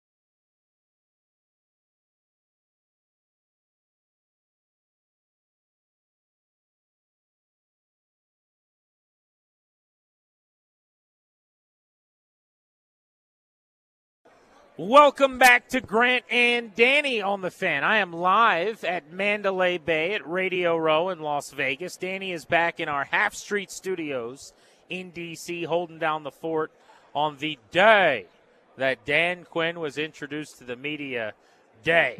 We are joined on site right now by Pro Football Talk's Mike Florio is making the rounds here in Vegas. I was just telling you, Mike, 57 minutes. The press conference time for Dan Quinn today being introduced to the media. Well, I like more. More is better. More gives the reporters greater opportunities to ask questions, meaningful responses. I would take 57 over 5 to 7 minutes any day, so that's good. Now, whether he said enough to make people excited about the hire, I don't get the impression a lot of people were. It feels like they settled. It feels like they got their second, maybe their third choice. But he's got to prove himself, and he's got to make people feel better about a guy whose defense gave up 48 points and got embarrassed in the wild card round at home. Mike, does how we got here matter? Spoiler alert, it matters to me. You don't let your number one candidate all along, quote unquote, get on a commercial flight out of Reagan National Airport to be photographed by Nick Javal of the Washington Post. That's just not what it looks like. Does it matter at the end of the day how we got here? Of course, if you're successful, no one will care. But for me right now, it does matter. Well, I think a big part of what any team tries to do is create the impression that no one ever says no to us and we always get our first choice. And I think there was a desire by Josh Harris to create the perception that now that he has taken over the team, they will be lining up to work for us. They will choose us over other destinations. And this becomes part of the PR challenge. I say this all the time when it comes to the draft. If you have one of the top 10 picks in the draft, you never say who you really want. So when you draft a guy, you can say, this is the guy that we wanted all along. This is the guy. Nobody ever knows any different. It's more of a challenge when you're trying to find a coach. You need to be sensitive to what the perceptions are out there about who you're going to hire. And it was widespread rumor, belief, etc., that it was going to be Ben Johnson. You better be aware of that, and you better be in a position where you can be proactive and counter it if you feel like the wind is going to change. And then you got to get the word out there that, we think a lot of Dan Quinn, and don't be surprised if it's Dan Quinn. And the next thing you know, it's Dan Quinn. It doesn't seem as sudden. It doesn't seem abrupt, and it doesn't feel like you only went to Quinn after Ben Johnson moved on and after Mike McDonald had offers between the Seahawks and the Commanders and chose the Seahawks. So the PR part of it has a lot to do with it, but yeah, I don't know. There isn't a whole lot of sizzle. There isn't a whole lot of flash. And if I was a Commanders fan, I would not be sure how I should feel about any of this. The staff's going to have a lot to say about that, right? And he's already gotten to work in that regard. Joe Witt Jr. comes over, Cowboys secondary coach, has had 2 interception leaders in the NFL the last 3 years. Quinn said today he will call plays as the defensive coordinator. And Cliff Kingsbury was the hire as an offensive coordinator. I think they're kind of viewing that as a slam dunk because he was a 4-year head coach and he's a huge name. I think fans are whelmed in D.C. They're not really sure what to think because the production hasn't kind of met what you expect from Kingsbury. But what's your thought on those hires? The Kingsbury offense is basically a system. It's a system that is premised on the notion that I have better players than you, so I can do this over and over and over again. I don't have to be creative. I don't have to make dramatic changes to my approach 8-9 weeks into the season once you've figured out what I'm doing. I'm not going to game plan for your defense as much as I'm going to prepare my offense to go out and do the things that I do well. That is a problem in the NFL. It works in college when you've got superior talent, and when you look at what Cliff Kingsbury did in college. He had a losing record at Texas Tech. He had a quarterback in Patrick Mahomes who wasn't nearly as good as he could have been and should have been based upon what he has become. So where is the substance to match the style, the sizzle, the idea that Kingsbury is this football savant? I didn't see it in Arizona, and it's just so strange. Now, he's different than some of these other offensive coordinators who they leave one team involuntarily and they land somewhere else, like Ken Dorsey and Alex Van Pelt and Luke Getsy if he ends up with the Raiders. At least Kingsbury was a head coach. But this idea that you spend a 1-year exile in college and now you're back and you're kind of in demand as an offensive coordinator. The Raiders would have hired him if they had worked out their contractual differences. Let's just see. And if this is the foundation being laid to get Caleb Williams then there's a method to the madness. But the jury is still out on whether or not the Cliff Kingsbury offense works. And I just don't think it works as a system that we use without regard to who we're facing and without the dramatic changes that I think offenses need to make over the course of a season to be as good as they can be. His offense is ranked 16th, 14th, 15th in his first 3 or 4 years in Arizona. Of course, that fourth year, Murray got hurt and all things broke around him. He ended up losing his job. Mike Florio is as plugged in as anybody covering the National Football League, joining us from Mandalay Bay at Radio Row on Grant and Danny. I actually want to tap into something you just referenced with that Raiders gig. It was his for like 36 hours, supposedly, and then it wasn't. I don't know if you know the specifics of what happened there or not, but how does something like that happen? Does Dan Quinn or someone reach out and go, hey, did you sign yet? Is that allowed? I mean, how does that work? It's all fair game until a contract is signed. Now, even if he's agreed with the team and he's like flying in to sign or whatever. Nothing is done until it's done. There's no binding contract until it's signed. Now, you can get into issues of ethics. You can like the Raiders could be upset maybe. You could harm relations. Well, but I think it truly fell apart. This wasn't a situation where he's working on a deal with the Raiders and then in come the Commanders and they steal him away from the Raiders. Gotcha. The deal broke down with the Raiders. Now, I don't know this to be 100% accurate, but I wouldn't be surprised if what happened was one of the key terms, like number of years, was an issue because he's still got buyout left with the Cardinals. So if, for example, whatever you're offered by the Raiders only takes you through what you already have by way of a buyout with the Cardinals and gives you nothing beyond that, well, what are you doing here? You just continue to get paid to not coach anybody. You've got an obligation to try to find something, but if it was years, if it was 2 versus 3, that could have been an issue. And maybe the Commanders were willing to do more. Obviously, they worked out whatever the differences were in Washington. It wasn't a holdup. It didn't keep it from happening. But, yeah, until it's signed, nothing is done. Until there's an enforceable contract that gets filed with the league, it's fair game for anyone, any reason, any way, shape, or form, with the only caveat being if you piss people off, it makes it hard to do business in the future. Mike Florio with us here on G&D. So, Mike, I mean, to me, my biggest reason for optimism when it comes to Kingsbury is maybe there's some evolution there. Because to your point, it was a lot of shotgun. The offense is usually or typically faded in the second half of the season, as Arizona would, despite some gangbuster kind of starts. Like people kind of figured out there was no counterpunch there. You know, I know that's kind of wishful thinking, but make a bull case for that.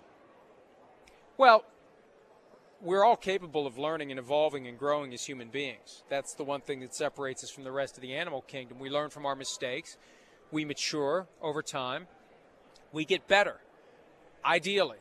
And the question will be, what has Cliff Kingsbury learned about coaching in the NFL during his 4 years with the Cardinals that would cause him to fully embrace the realities of careful study of everything the opposing defense does, so you can find the holes that you can exploit with your offense. Careful study of your own offense on a regular basis. What are we showing? What are people thinking that we do, and how can we use that to our advantage and pivot away from it to something else? That's what we'll know, and I think the people who are expert at breaking down those nuances of the game, like my partner Chris Sims on PFT Live, he'll know by halfway through the 2024 season whether or not Cliff Kingsbury has learned from the failure in Arizona to have a system that is kind of a living, breathing thing that gets better as the year goes on.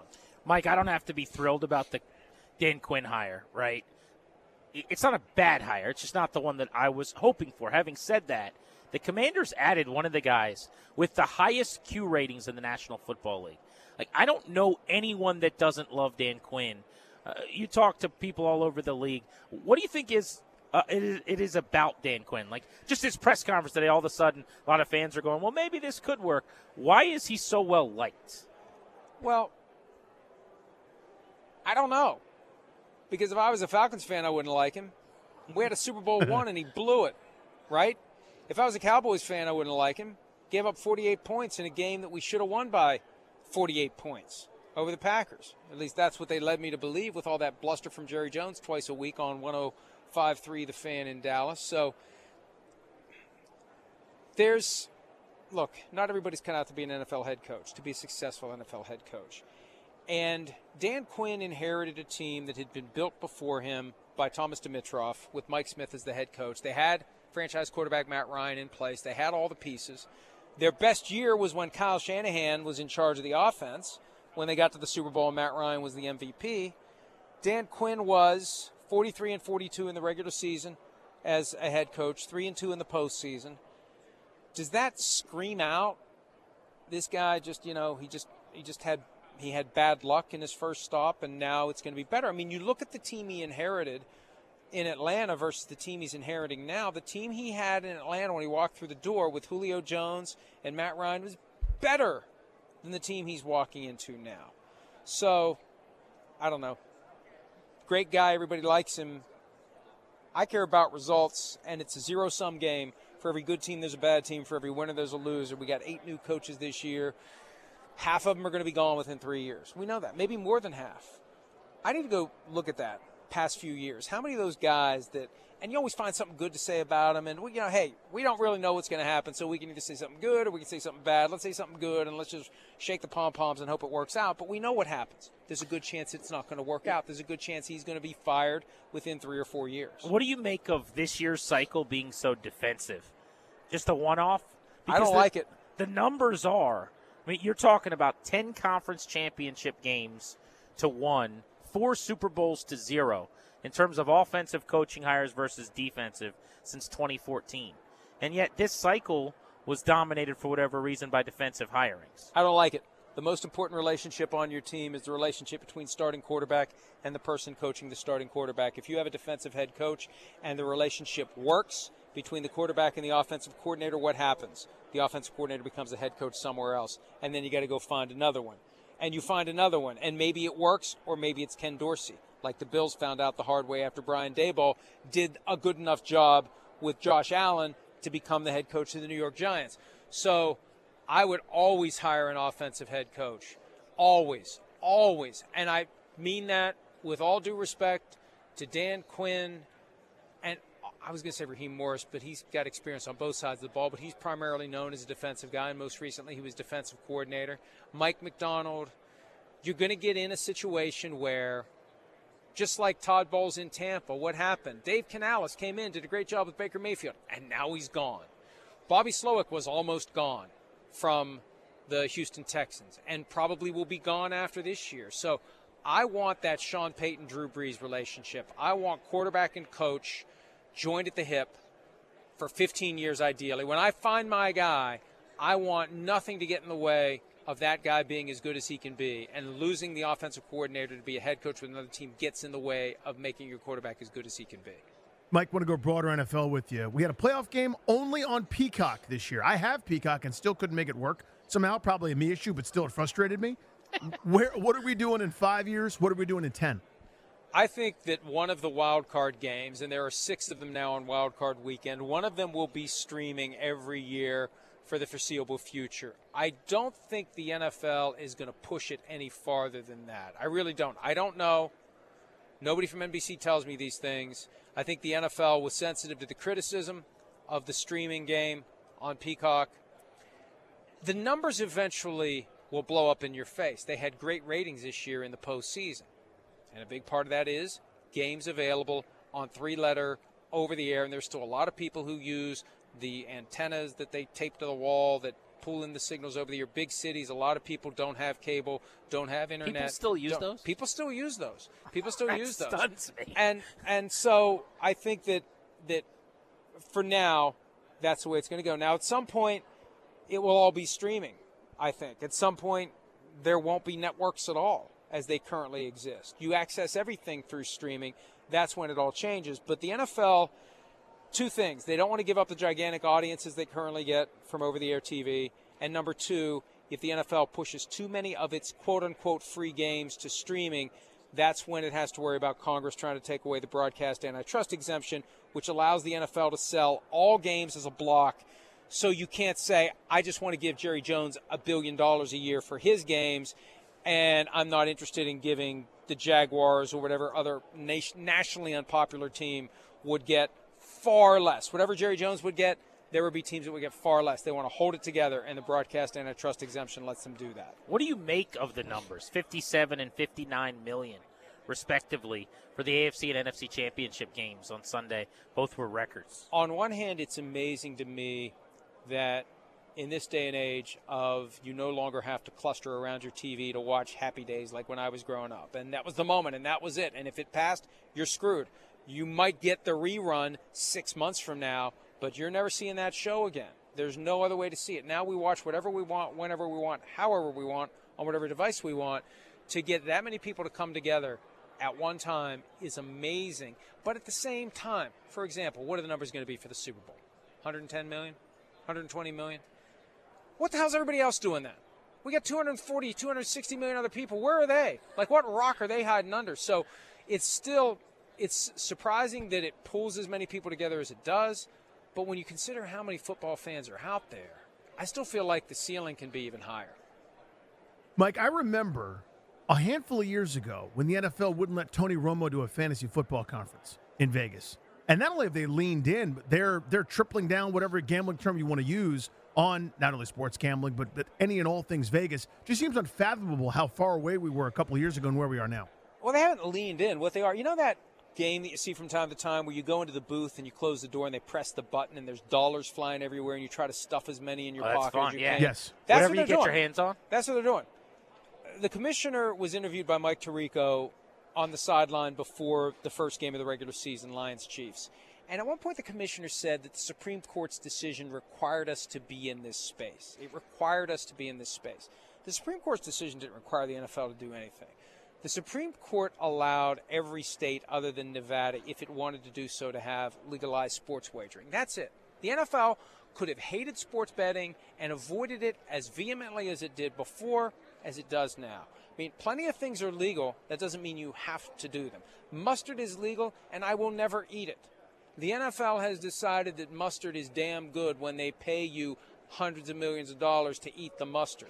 And that's where the commissioner, I think, has a delicate situation. And that's why I think, one of the reasons why I think I wasn't invited to the commissioner's press conference today, because I would read his words back to him from 2012 when he said, if legalized sports betting is permitted on a widespread basis, normal incidents of the game, and I'm paraphrasing here, but he said normal incidents of the game, like fumbles, bad calls, and other things of that nature, will lead to speculation, distrust, and allegations of point shaving and game fixing. And I would want to read that to him, and hopefully someone today will, and ask him, what are you doing to prevent that speculation? Are you witnessing it? Because I know I am. Everywhere I turn, every email I get, not every one of them, but a high percentage of them, suggest the game is now rigged. It's now fixed. The fix is in. And I think that what the commissioner feared has come to fruition. So what are you doing about it? What are you doing to prevent bad calls? What Meaning are you doing the optics, yeah. Yeah, like- yeah. But what are you doing to enhance officiating so there aren't bad calls? You can't control fumbles. You can control bad calls. What are you doing to create fewer bad calls and to create a better perception, like you said, the optics, that the bad calls, we're doing everything we can to take them out of the game? I want to double-click real quick on what you just said about the presser before we let you go. Mike Florio, Pro Football Talk. Final thing for you is the commissioner's press conference. I've been coming to the Super Bowl pre-pandemic for many, many years. This was always this big open event. They've now changed that it's earlier in the week, which is just inside baseball before a lot of people get out here. And you said today it was invite only, which I believe is unprecedented. Well, am I just being a cynical guy? Like, what is going on with that? It became invite only the first year after COVID, and they've stuck with it. Gotcha. And now this year, by moving it from Wednesday to Monday and keeping it invite only, and I think it's 120 people only, it creates the impression that they're very sensitive about creating an environment where that they can trust the people who ask the questions will play ball. And you look at the Jim Trotter question last year about diversity in the NFL network. He probably didn't newsroom, make the cut list.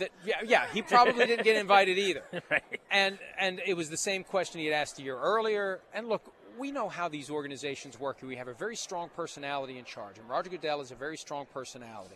And he wants things a certain way. And he gets mad when it doesn't go his way. So those under him figure we better do things in a way that will not cause that same reaction when he came in and he was mad at everybody. So you engineer the press conference. So it's at a time when fewer people will be there. fewer people are in town.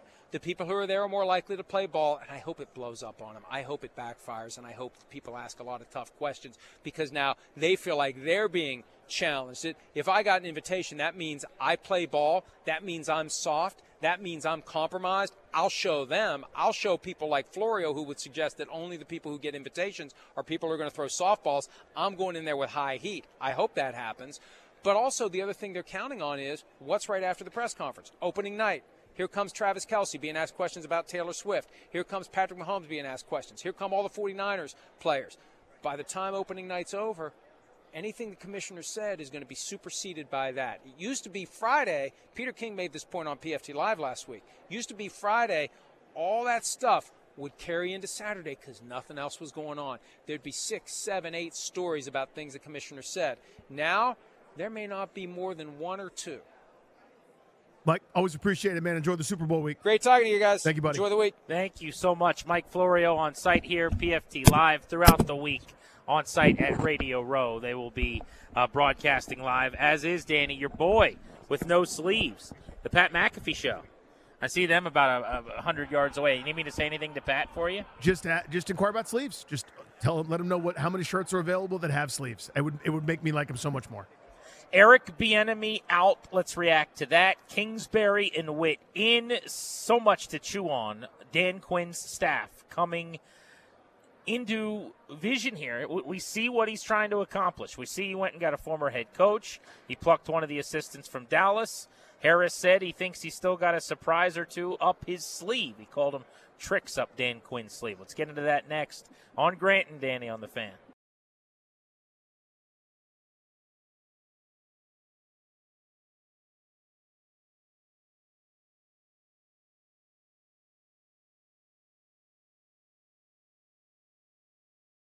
Danny is in D.C. in our Half Street studios. I'm out here at Mandalay Bay on Radio Row in Las Vegas. Grant and Danny on the Fan, D.C., Richmond, all over the country, wherever you are on the Odyssey app. And the cool thing about being on site out here at the Super Bowl is you bump into some buddies who cover the NFL. And we saw Kevin Clark of Omaha Productions and ESPN, and he's kind enough to sit down with us. Kevin, great to catch up with you again. Appreciate you joining us. First of all, Vegas can do this thing right, I think. I'm kind of pro, alternate between Vegas and New Orleans every year and everyone else can kick rocks. Miami doesn't do it for you?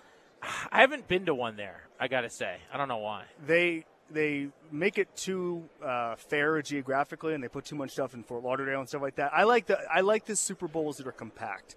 We've got a situation right now where essentially everything's being done within 4 hotels of each other, and you can walk on the walkways. The stadium is right there. Vegas, any Super Bowl where everything in New Orleans is a great example. Yeah. Weirdly, Indianapolis is also like this. But anytime there's a radius of 5 blocks where everything happens, that's a Super Bowl to me. Danny, one of these is not like the other. Vegas, New Orleans, Indianapolis.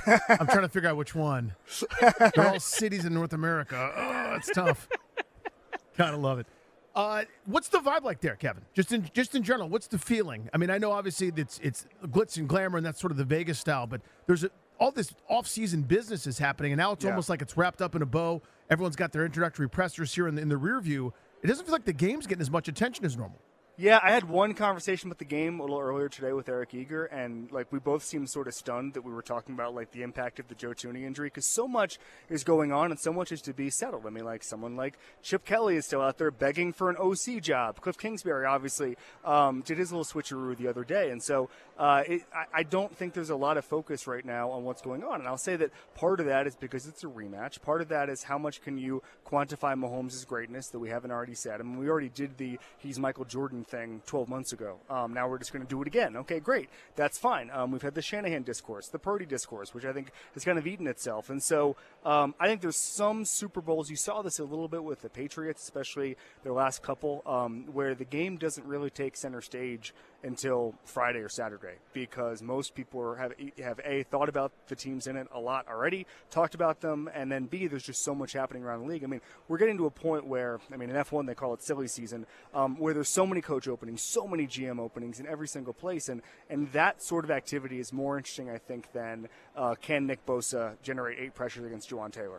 What do you think, and Kevin Clark of Omaha Productions, ESPN is with us, Dan Quinn hire? Yeah. National perspective, what did you make of the search? It was circuitous and kind of landing on Quinn? Yeah. I wouldn't be mad at a Commanders fan for being disappointed. I like Dan Quinn a lot. I think that his tenure in Atlanta was very successful. I think he got through to the locker room, which is important.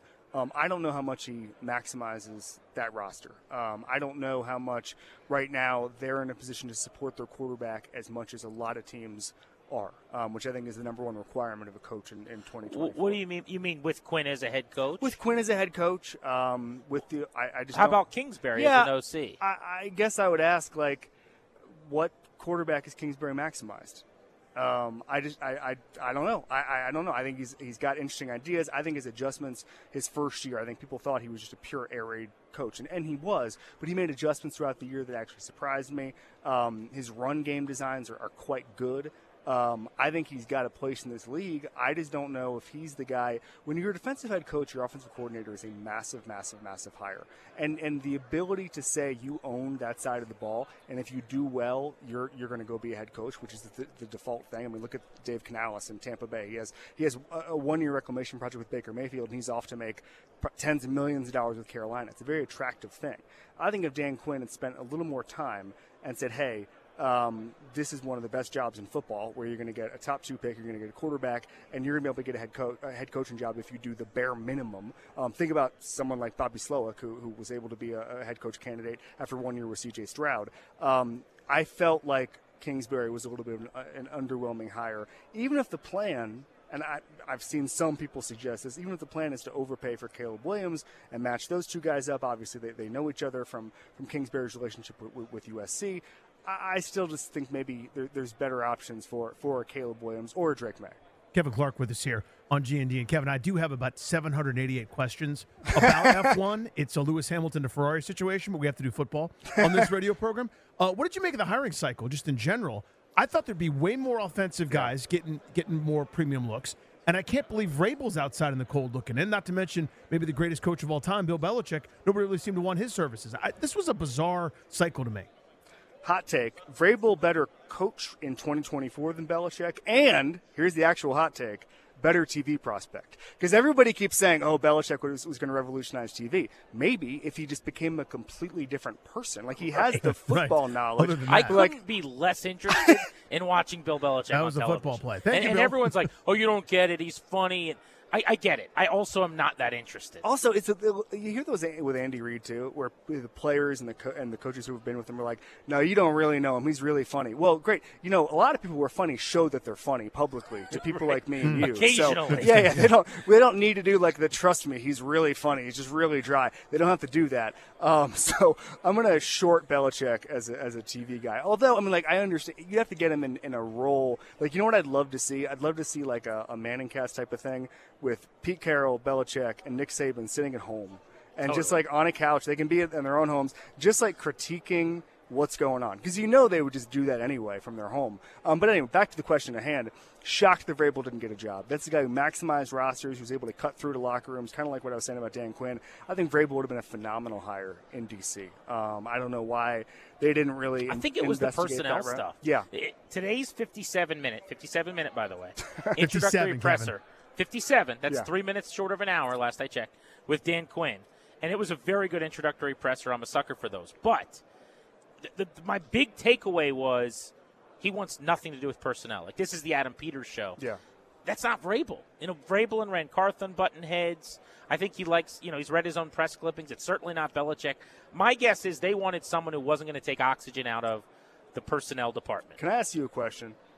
Why didn't they call Bill Belichick and say, Bill, how about you? You're the best coach of all time. You're not the best GM of all time. In fact, you're a pretty bad GM over the past decade. There's a reason that you're still the best coach of all time and have great game plans and weren't winning anything.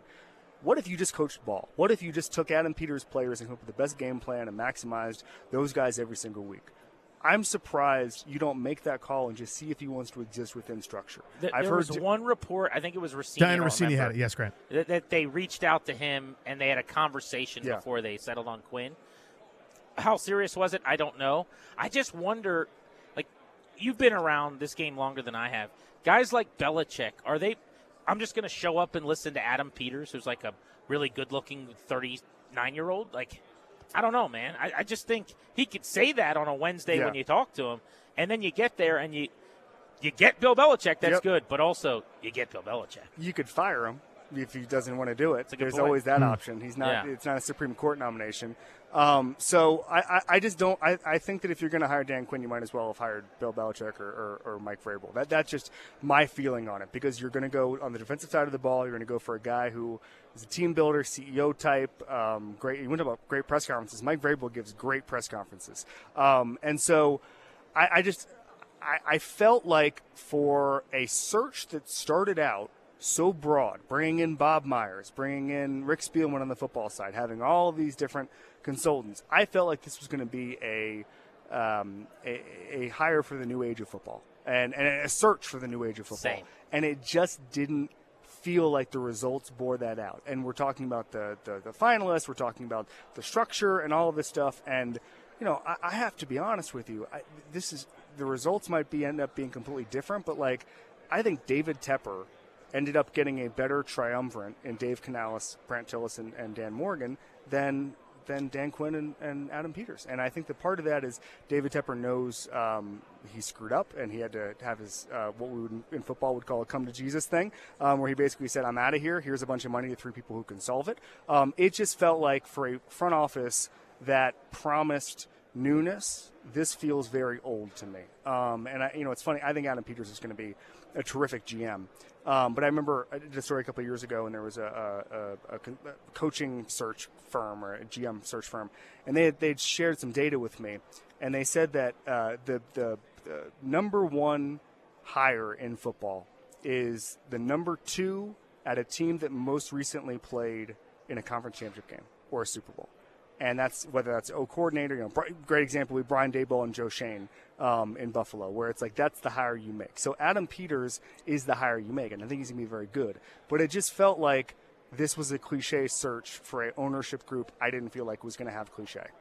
Kevin, quick one, 20 seconds here. What was your favorite coaching hire? Just in your opinion, just fit you like best or just guy that you like the most? Mike McDonald of Seattle. I love that guy. I just think that there's I could tell you a long story about our meeting, but I'll just say that he's new age. He's defensive side of the ball, but that doesn't matter. He'll maximize the quarterback position. He'll make the right hires. That, to me, was what I thought Josh Harris was going to do when we talk about a new era. Mike McDonald is the future, not necessarily Dan Quinn. Kevin Clark, ladies and gentlemen, Omaha Productions and ESPN. Awesome catching up with you. Thanks, Kev. Thank you for stopping through. Enjoy Vegas. Yeah, enjoy Super Bowl week. Grant and Danny on the Fan. We got to get you some breaking news from the ice right now. Not good news for the Capitals. Earl is ready to go. You're listening to the Fan. I'm Earl Forsey, breaking sports news on the Fan, presented by BetQL. Smarter bets start with BetQL. Download the BetQL app or visit BetQL.com today.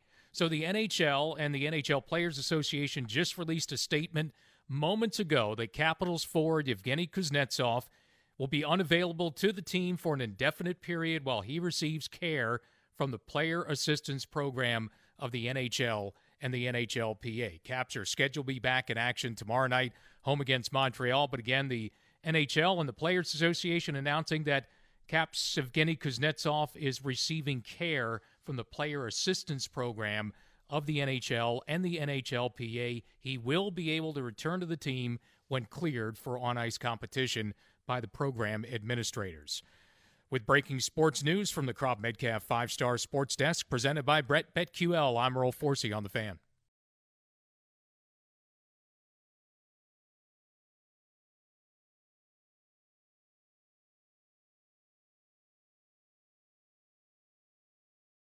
You just heard Earl Forsey's breaking news going to our last break. Really disappointing and unfortunate news for the Capitals. Yevgeny Kuznetsov entering the National Hockey League and the Player Association Player Assistance Program. Press release saying, and this was via both the NHL and the NHLPA, Kuznetsov would enter the program under the terms of the joint program. He will return to the club when cleared for on-ice competition by program administrators. So what is this program? Well, it supports players and their families, Danny, who are struggling with drug and alcohol dependency or mental health issues. You'll remember years ago a video came out of Yevgeny Kuznetsov and what appeared to be cocaine. He ended up getting suspended at one point in time from the International Hockey play and ability to play in international tournaments for, I think, 4 years. So, he has had issues in the past that he's had to overcome, obviously, but this is disappointing, and certainly thinking about him and his family, as it sounds like he'll be away from the Capitals for an extended period of time. Indeed, and the priority is, and again, we don't want to speculate, but it's not fair to do so, but his health, safety, mental well-being is certainly the priority, to live his life effectively and be there for his family, kind of as we're alluding to. Secondary, of course, is performing well in hockey. And here are the simple facts. He has not played very well. This year, 6 goals, 11 assists for a guy that could be a 100-point scorer in this league, a guy that was one of the singular reasons why they were able to win a Stanley Cup. He was their best player throughout that postseason run. Scores that goal against Pittsburgh, and just a creative, dynamic force, stick handling, the ability to fly end to end and always make the right pass and be in the right spot. He was kind of the heir apparent to Nicholas Backstrom, sort of passing the torch to that playmaking center, and it just consistently hasn't materialized itself over the last several seasons. So yeah, again, this is something where you go, okay, this is larger than just something, hey, we'll deal with this internally, or hey, a couple coaches will talk to a couple of guys and give them a pep talk. This is something that seems far more significant. So good on the NHL, good on the NHLPA, and Kuz for taking the step. Yeah, he won the Stanley Cup for Washington. I know Ovechkin, who had a great playoff run, by the way, he was exceptional, but he ended up winning the Conn Smythe Award as the best player in the postseason for the Capitals. Kuznetsov was their best player throughout that Stanley Cup run, and the unfortunate thing about his career since is we've all been chasing that production, right? That stretch. We saw it. We know what it looks like. He's played at times. He was the first star of the month in the NHL at one point in time. Like, this is a MVP caliber, Hart Trophy type player at the apex of his powers, and we've seen it, and that's kind of what everyone's always clamoring for, and we just haven't consistently gotten it. You look at this year, 43 games, Danny, Kuznetsov has just 17 points. Like, that's just staggering. 6 goals, 11 assists. We talk about the Capitals and where they're at and kind of a disappointing season. And Alex Ovechkin isn't scoring goals. And TJ Oshie's been injured off and on. Nicholas Backstrom is all but retired. They're not using the word, but he's not playing anymore. And Kuznetsov now will be away from the team as he's getting help from the league and the Players Association for whatever it is that he's dealing with off the ice right now. And I say all that to say, your team often can be summed up by how are your best players playing? How are your superstars faring? And it has been a season to this point, a little over halfway through for the Capitals, where while Spencer Carber, to his credit, has gotten a lot out of some of the younger players and some of the mid-market players, so to speak, on the team, the stars that are supposed to be carrying things just haven't been able to this year. And you look at that production from those guys that make that money, and you're not going to be one of the top teams in the Eastern Conference. Yeah, there's your season story, right? With Ovechkin, I get the sense, and I don't want to speak for all fans, but there's less vitriol because of the deposits in the bank, the consistency of excellence and performance, and the goal scoring and where he ranks all time. If he retires today, he's the best goal scorer ever to live, and he's Mr. Capital, and build the statue then instant. Hope construction's already started, and I want him meeting and greeting fans everywhere all the time with as a brand ambassador to the Capitals. There are more places to skate and play hockey in this area because of number 8. So his deposits in the bank are beyond reproach. Not the case for Kuznetsov, to your point. Again, 17 points. He's tied for 302nd. 302nd in the NHL in terms of points. He's not a bruising defenseman that's going to lead the league in penalty minutes, man. He's an unbelievably skilled, as you said very well, a guy that should probably be a superstar in this league. So it hasn't been there. It has frustrated folks for some time. But again, that's secondary. Just talking about the hockey part of it. You want him to have his life in order. You want him to be there for his family, and whatever he needs to do to get right, he should do. So good for him for being able to take this step, and I'm glad the NHLPA has these mechanisms in place for when whatever it is gets to this point. But yeah, as you said, it's kind of another roadblock, in without a better way to say it, for this Capitals team reaching what we might have been worried about they couldn't get to before the season started, and now seems to be further away at this point in February. Yeah, a great deal of the expectations for and any kind of speculation on what they'd become this year. And always came back to they can be as good as Evgeny Kuznetsov allows them to be with his production. But if you're just joining us, he will be away from the team, the league, the Players Association, saying that he'll be joining a program. The program's been designed to help players having drug, alcohol, or mental health issues. So we won't be speculating. But Kuznetsov has, battled demons over the years, obviously, tested positive for prohibited substances at World Championship play back in 2019. He's Danny. I'm Grant. I'm out at Radio Row in Mandalay Bay. Danny is in our Half Street studios in the district. Eric Bieniemy is on his way out. We really haven't discussed that, so let's get into that next and more of our takeaways from the Dan Quinn press conference today. Harris, Peters, Quinn, all holding court with the media for about an hour. You heard it here on The Fan. You're listening to G&D.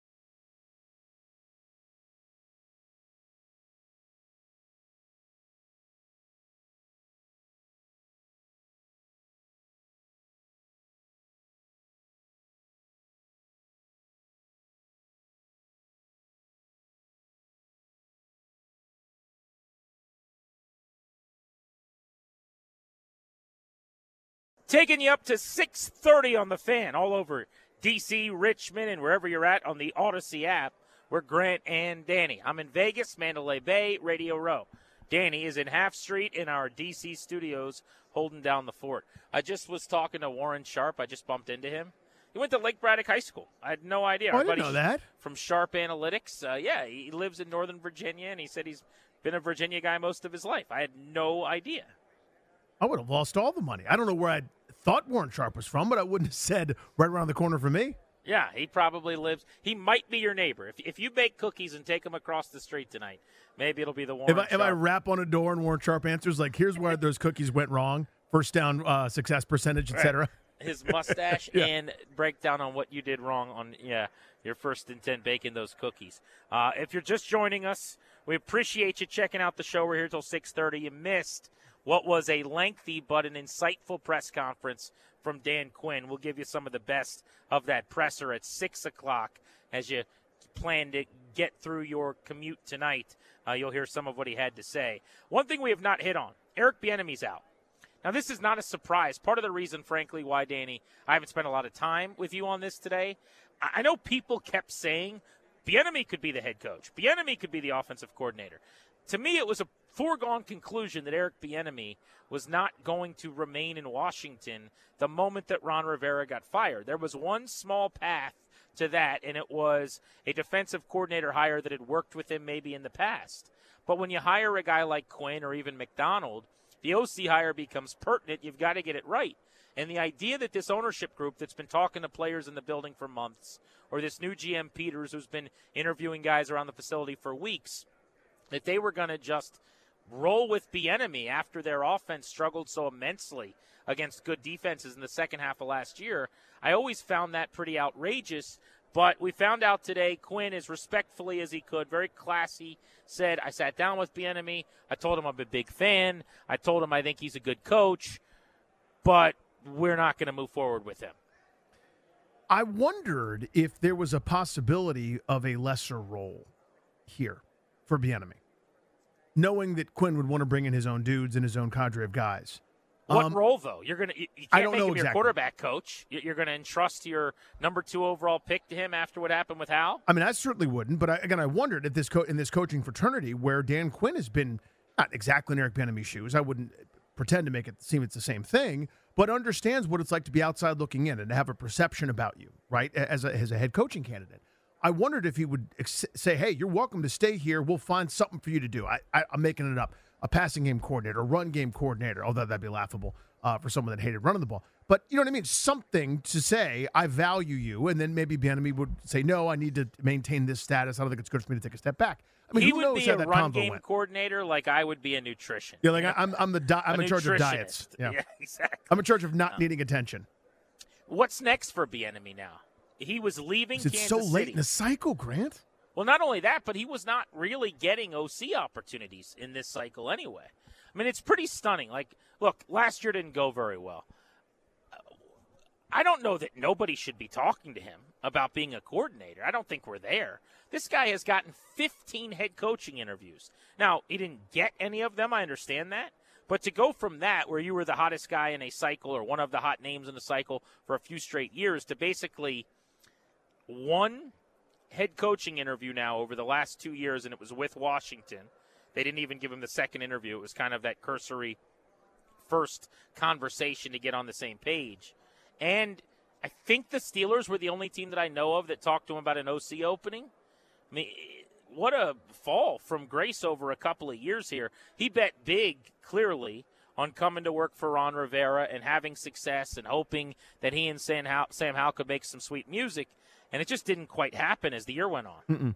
No, and there was a moment where it was trending upwards, right? The most recent sample at one point was the best games that Sam Howell had played and the best he'd looked consecutively. And you're going, hey, maybe your corner's been turned here. But then the latest sample was worse, frankly, than the early sample. So it all kind of came crashing down.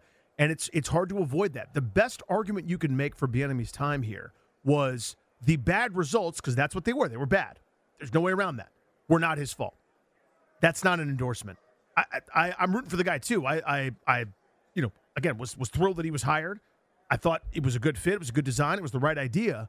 But the best you can do here is to say it wasn't his fault. Whether it was Ron, the offensive line, this skill guy, this what he was Which saddled isn't with, that or whatever. coaching, by the way, which is Danny? not. But that's not an endorsement, GP. But it's also coaching is what? If you don't think Hal was very good and that was part of the problem, okay, your job is to make Hal better. If you don't think the line was very good and that was part of the problem, your job is to mask that deficiency and make that line better. And to your point, that was not the case. At the midway point of the season, I felt way better and way different about EB than I did at the end of the year in terms of viability long-term as an OC, even coaching possibilities in the future as a head coach. But what I kept saying all along was they are playing the weak first half portion of their schedule here. Remember, they had the second easiest schedule as an offense against defenses up until really the stretch of the season. And that's when they were going to start playing some heavyweights. And it really got ugly as they went on. Here's the argument I would make if I'm Bieniemy, though. Like you say, the best you can do if you're defending him is, well, I just didn't get dealt a good hand. I think the best argument he can make is, I had 5 drives with Jacoby Brissett and we scored 5 touchdowns. And we got points. Yeah. Yeah, I suppose that a small sample of a handful of drives with a veteran was a lot better than the other big sample. But again, I'm talking big picture. I don't think anybody's fooled by a handful of drives regardless, right? A guy that comes into the game where the defense hasn't prepared for the dude. I mean, there's a reason backups are backups, right? I mean, every once in a while you get one of those great stories, but for the most part, larger samples aren't usually tremendously kind to Jerry the journeyman or Billy the backup. But I think you're right. In this, you can either go, look at this teeny tiny sample of a couple of drives in relief, and in addition, or I was dealt a rotten hand. An organization that couldn't get right, the remnants of Dan Snyder, a stupid structure that made no sense, a guy that was obviously atrocious at picking players and evaluating, that was distracted. We had old Dust Up get canned in the middle of the year, the worst defense of all time. I'm doing nothing but playing from behind. I'm down 2 touchdowns before I could breathe. Those are the kinds of things that you might have to say. But again, You look at the cycle. You look where we are right now in terms of the hiring part. The feeding frenzy's kind of already happened. I don't know what he does at this point. I mean, to me, I know this may not be what he wants, but if I'm advising, I'm going, go be a college coach. Go run your entire operation your way. You hold all the keys. You're the GM. You hold all the scholarships. You're the de facto, God king of this complex, of this place. Run your stuff. Show that it works, and get yourself hot that way. How do you keep guys from leaving, though? I mean, here is the problem Bieniemy has had.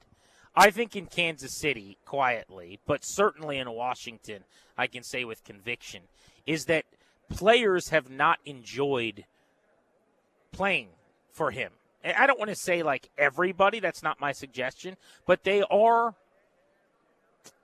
frequent enough, the complaints, the amount of players that you say, his style, we just refer to it as old school. A lot of people just say, oh, the players are babies or whatever.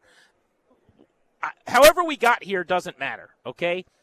For whatever reason, players either enjoy working with and for you, your style resonates with them, or it doesn't. Like that's where we're at.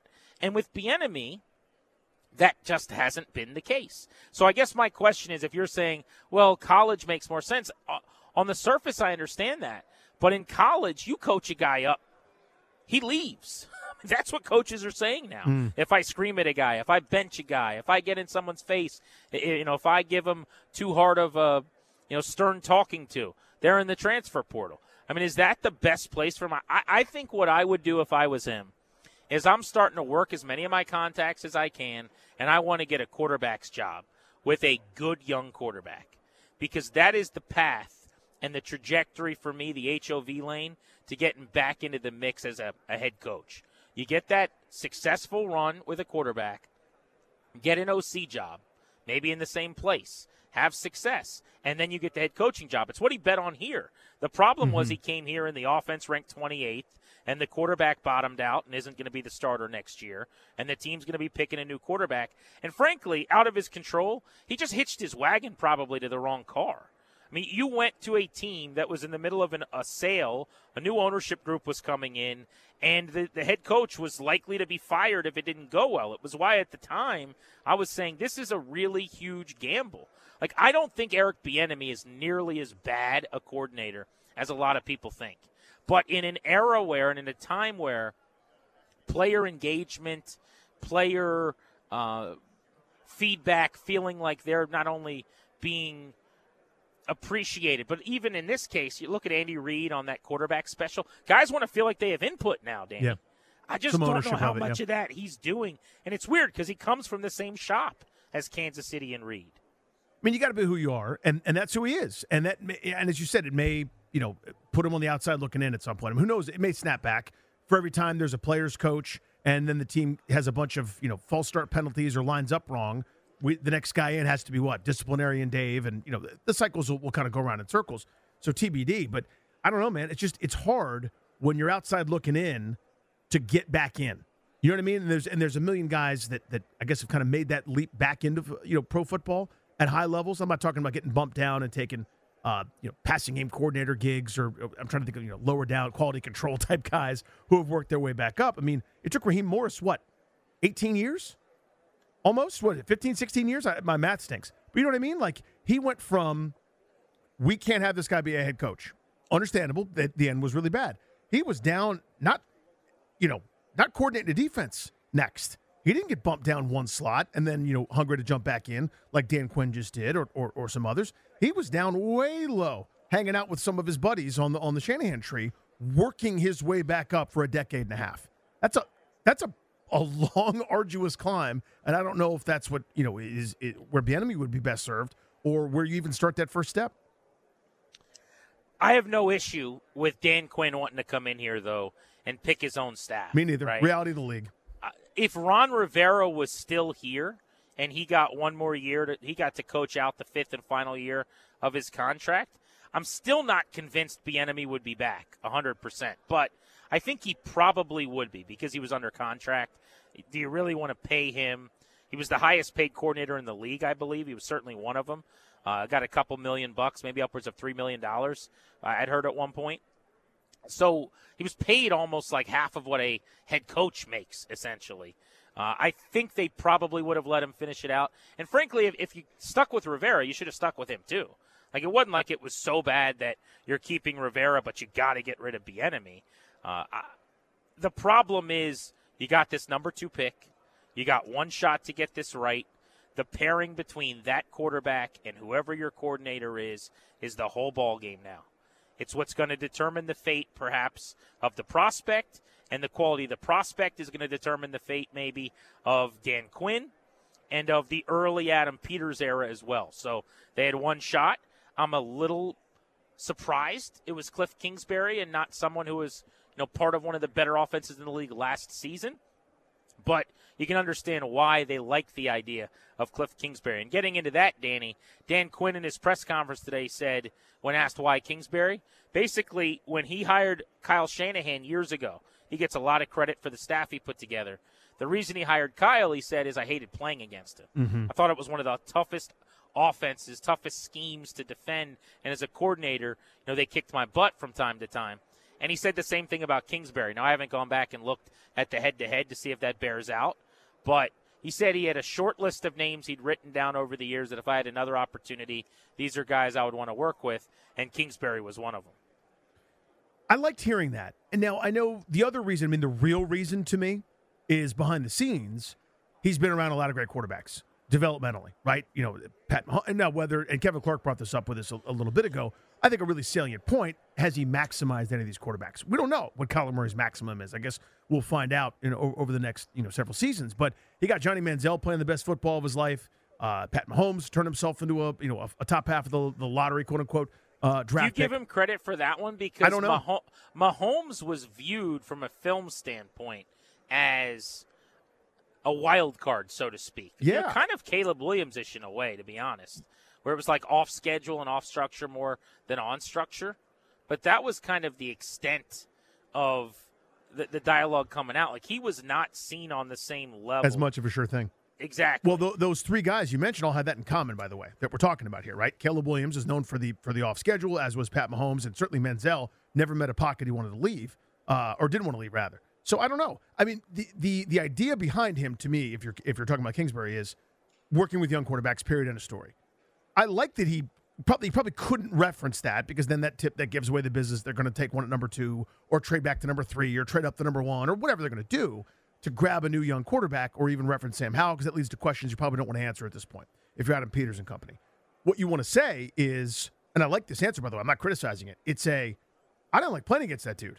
And I'm a good defensive coordinator, and other guys feel the same thing I feel, where he puts you in jeopardy, makes you uncomfortable, makes you have to do things you may not want to do, will break your rules defensively, knows you as good as you know yourself, etc. I want to hear that as a fan. I want to hear that my offense isn't just lining up and pushing, or lining up and doing the same stuff as everybody else or this group did each week.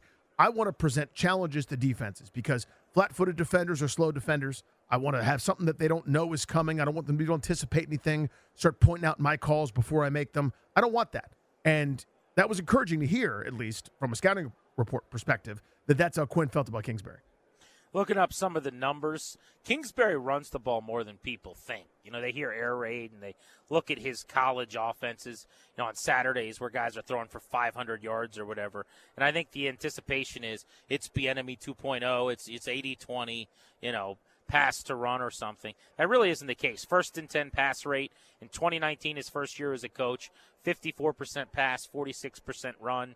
2020, his second season, 49% pass, 51% run, about dead even, pretty balanced. 2021, 47% pass, 53% run. And then in 2022, almost dead even again, 51% to 49%. They also were efficient, not unlike Washington this year, even though they didn't run the ball a bunch, where they actually ranked pretty high in their yards per attempt. So it's not like he can't coach the run game. But the key to me is the relationship with the quarterback.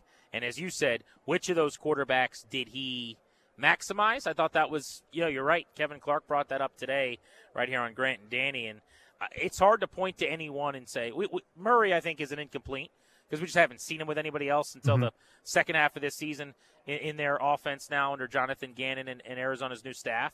But he was coming off an ACL. But the other guys, He went 500 with Mahomes in college, which didn't mean he was a bad quarterback, but it didn't feel like you had the greatest quarterback of all time maybe in the future, and you were a middling college program. Yeah.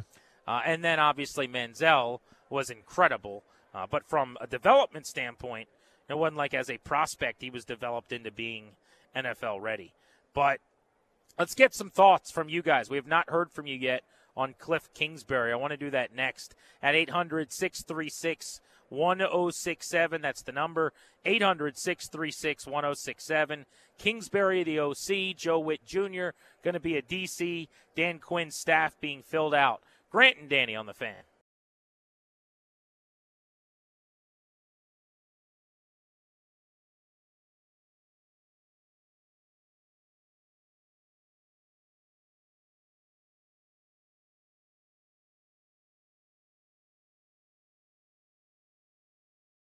Grant and Danny on the Fan. We are live all over D.C., Richmond, and coast to coast on the Odyssey app. I'm in Vegas at Mandalay Bay, Radio Row. Danny, alongside, is in our Half Street studios. Before we get to some of the thoughts people have on Cliff Kingsbury as the new hire and as the OC, Danny, thought you and I could just take quick inventory on the Dan Quinn presser. We're going to have some of the best clips of it in the 6 o'clock hour this evening right here on the Fan. But what stood out to you most if you were going to sum it up as to what you liked, and if there was anything you didn't like, what would you throw out? Yeah, the very general Jeeps. Things I liked, just the magnetic personality is obvious. He's humble, he's earnest. It's not an act. That becomes pretty clear. This is who this dude is, and you go, oh, okay. I see why everybody unsolicited offers opinions about how much they love the guy and how they'll run through a brick wall for him. That comes across. His charisma is, again, not a put on. It's not sometimes. It's not for the camera. That's pretty genuine. Again, that kind of becomes pretty clear. That's number one. Thing that I really liked was, frankly, just the more I think about it, obviously Cliff Kingsbury's calling the plays on offense, but Joe Witt's calling the defensive plays. I think I really like that. Again, Dan Quinn has defensive acumen. His bona fides are very real, and they should be counted. I thought that was really, really interesting, though, where he recognized, I'm not just here to do one side of the football and hope the rest of it goes well. I'm here to kind of, to borrow from Braveheart, to unite the clans here. You know what I mean? Like, my job is to make sure everything's going well, and I can contribute probably more on defense than offense. But I actually thought that was really interesting.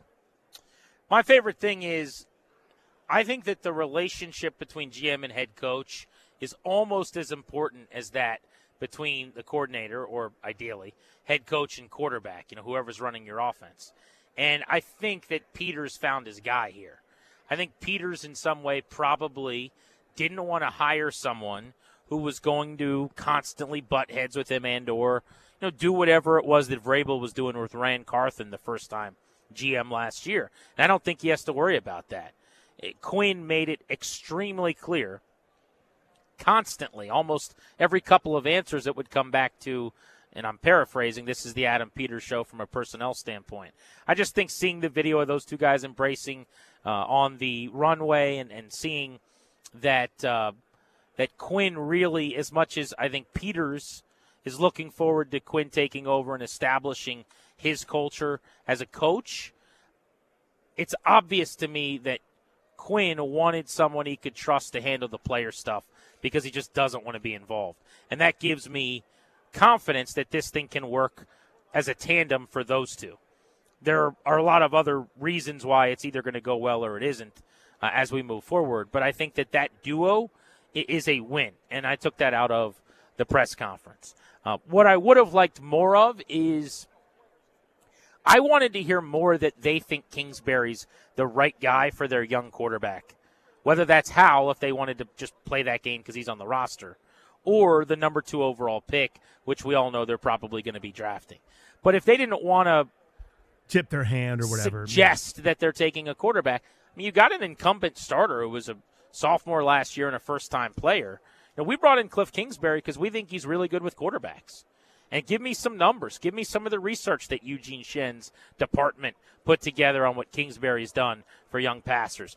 Suggest that he was good for Mahomes. And I wanted to hear more of that. It's nice for Quinn to say, I didn't like playing against him. To me, that just feels like a coach saying words, They went and got Kingsbury. Kingsbury's a big name. He is a guy that, having been a head coach for 4 years, I think you can trust that he's going to put together a staff. He's got a lot of allies around the league. It's a Dan Quinn-ish kind of deal. I don't dislike it, but the production, the results, the numbers, they haven't really been there for him, certainly offensively in the NFL. And so I wanted a little bit more on that part of this staff, on why Kingsbury, why he's going to be great, why they're so confident. But let's get to the calls. 800-636-1067. Let's go to Charles in Capitol Heights to get us started on Grant and Danny. What's up, Charles? How are you? What's going on, fellas? Hey, buddy. I got 2 points. I got to get this off my chest first. I just got on Ryan. My analogy, Grant, you're Dan Quinn. Danny, you Ben Johnson me the other night. Uh-oh. I did not get to see you. I got a picture with Grant. But you Ben Johnson me. I walked from my seat to the stage, and you were gone. Well, if I may. Okay. Come on, the show was over for more than 3 seconds. Yeah. So if you thought that Danny was still going to be sitting there by the time you got to the stage, you don't know Danny very well. It's a green room before the show, and it's home after the show. So if you wanted to meet Danny, you better have walked up on that stage and taken a picture with him mid-show. Charles, I'm sorry. I was following the crowd of people off the stage. I didn't know where I was supposed to go. That was the theme of the entire night, by the way. I literally did not know what I was supposed to do. And that was the feeling I had. He's not playing right now, so he should still be. I thought you meant that you were. I thought you meant you were taking a flight to go see Danny, and he texted you and said he's not going to be there when you get there. I won't be there, and you'll find out on Twitter. I know how they felt when they couldn't get Ben Johnson. That's hilarious. That's great. Guys, but I'm cool with the Cliff Kingsbury. He the one who recruited Mahomes. He started working with him. Mahomes had the luxury of sitting out some before he actually played to actually see how the game is being played. But he had Manziel, so he's good with working, and I'm interested in seeing how he called plays. The enemy messed itself up, not running the ball and having his way or no way philosophy. So but I just hope next time I get to take a picture with all my guys. So. Thanks, buddy. Thanks, Appreciate man. the call. In terms of that, of running or not, I mean, I know, Grant, we'll do this until the cows come home or otherwise. I'm not one of these people that cares about how. I know that there are certain folks that cover football or that talk about football that believe it has to be a certain way. I'm not one of them.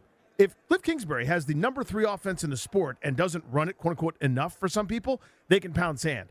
If the offense stinks and they run it a ton, the people that yelled about running the ball, they can pound sand too. The only thing that matters to me is they're consistently able to move the football, score points, take advantage of playmakers, find good matchups, etc. The best matchup might be smashing it down someone's throat because you catch them in nickel and you're in your base 2 tight end offense or whatever. Whatever you got to do to be effective, and he's been effective at times, and then that's worn off as seasons have gone. I need that to be primary, less so than play type. Yeah, I think it goes without saying. Whatever works, do it, right? But you've got to find a plan to get there. And I think the reason people have opinions on the way to operate offensively is, there are pretty proven paths in this era that make it more easy. I don't have any problem with Kingsbury's philosophies or concepts or anything like that. The question I have is, why weren't those Arizona offenses better? Why did they never rank inside the top 14? He was there for 4 years. I mean, that's tough for me. What I do like is all 3 of your options are wide open in terms of the quarterbacks that he has experience working with. Kyler Murray's one of the great dual threats we've seen. Ran for 800 yards a couple years ago. Jaden Daniels, check. In the case of Mahomes, right, that's as Caleb Williams-ish from a gameplay standpoint as you're going to get. But on top of that experience, Caleb Williams and Cliff Kingsbury literally worked together at USC last season. In fact, when Kingsbury got the job last night, Caleb Williams was one of the first people to publicly congratulate him on Instagram. I like to say he took out an ad on Instagram to say, way to go, coach. And everyone took that to mean that obviously he wants to play in Washington and that the Commanders are going to trade up. But it certainly keeps that option open for you and greases those skids. I mean, Williams, we don't know what of the rumors about him have been true and which aren't, but it seems like there's a little bit of some high maintenance, I want this situation only if this happens, rumors floating around. And if Kingsbury's here, it would make it all the more likely in his home backyard in the D.C. area, in the DMV, that he might want to come here. So that keeps that option open. And then specific to Drake May, he's been in the air raid type offense under Phil Longo at North Carolina, who was the play caller before this season. He's got, I would think, his bearings down in a Cliff Kingsbury-esque passing offense. You know, maybe after the Kyler Murray experience, his preference is, I think we got to go with a big-bodied, pocket-passing athlete who can make plays when need be, but who can win from between the tackles. And maybe that'll be what he advises. But I do like that he has, like, you know, a director who's directed comedy, drama. He has dabbled, man, and he's seen a little bit of everything in terms of the types of quarterbacks he's worked with. I think that's really valuable. I think that's a smart point. He's the Coen brothers. You know what I mean? A little bit of everything, right? They've done all of the genres. I think that's sharp. Yeah, I mean, listen, the intrigue is going to be inevitable when it comes to him and Caleb Williams. I just glanced to my right. They're doing that on FS1 like 2 seconds ago, right? Is it now possible that Washington trades up? I mean, that's not going anywhere. Remember, though, everybody thought Dan Quinn was going to Seattle right away. Yep. Everybody thought, including me, and for good reason, that Ben Johnson was coming to Washington, D.C. for a while. Turns out that there was either a change of heart or an issue somewhere along the way, and he decided he's staying in Detroit. But the first obvious, immediate blush reaction of the mainstream is not always what happens. But you're right. That is going to be the big story out of the hire of Kingsbury, is that the Commanders are going up to get Caleb Williams. Let's go to Vince and Akakik on Grant and Danny. What's up, Vince? What's up, guys? Hey, buddy. So real quick before we go football, I was a little disappointed that the day that y'all broke the news about the show this past Friday, I had already got tickets for a date night for me and the wife to jump into a genre that Danny knows well, a comedy show. Who'd you see? Had already had date night tickets because, you know, got to keep the wife happy. Totally. Me and Vic would have definitely been there to see the show. So I hope y'all had a good time, all that being said. It was fun. Yeah, it was great, dude. Who'd you go see? Ali Sadiq. Oh, he's hilarious. He is awesome. I Yeah, worked with him years ago. He's great. Yeah, he was definitely worth the price of admission. Be quick for us, buddy. We got about 30 seconds here. What do you got? Okay, real quick. I wasn't sure about the Dan Quinn hire, but after hearing the press conference, I'm a lot more sold. Everything else, we're gonna have to wait and see. The scar of being a Redskin fan, Commanders fan for so long is still very much prevalent, but I'm optimistic. Appreciate you, bro. buddy. Thank you. I want to hear whether or not that was the case. It certainly seemed that way just via social media and online with the people I was interacting with. Did today's press conference make you feel any better, and did you come out of it feeling differently? Because a lot of people are a sucker for the introductory presser. I know I am. And an hour of a guy who is able to spin a yarn a lot of times can make you feel pretty good about the way things are trending. Grant and Danny on the Fan.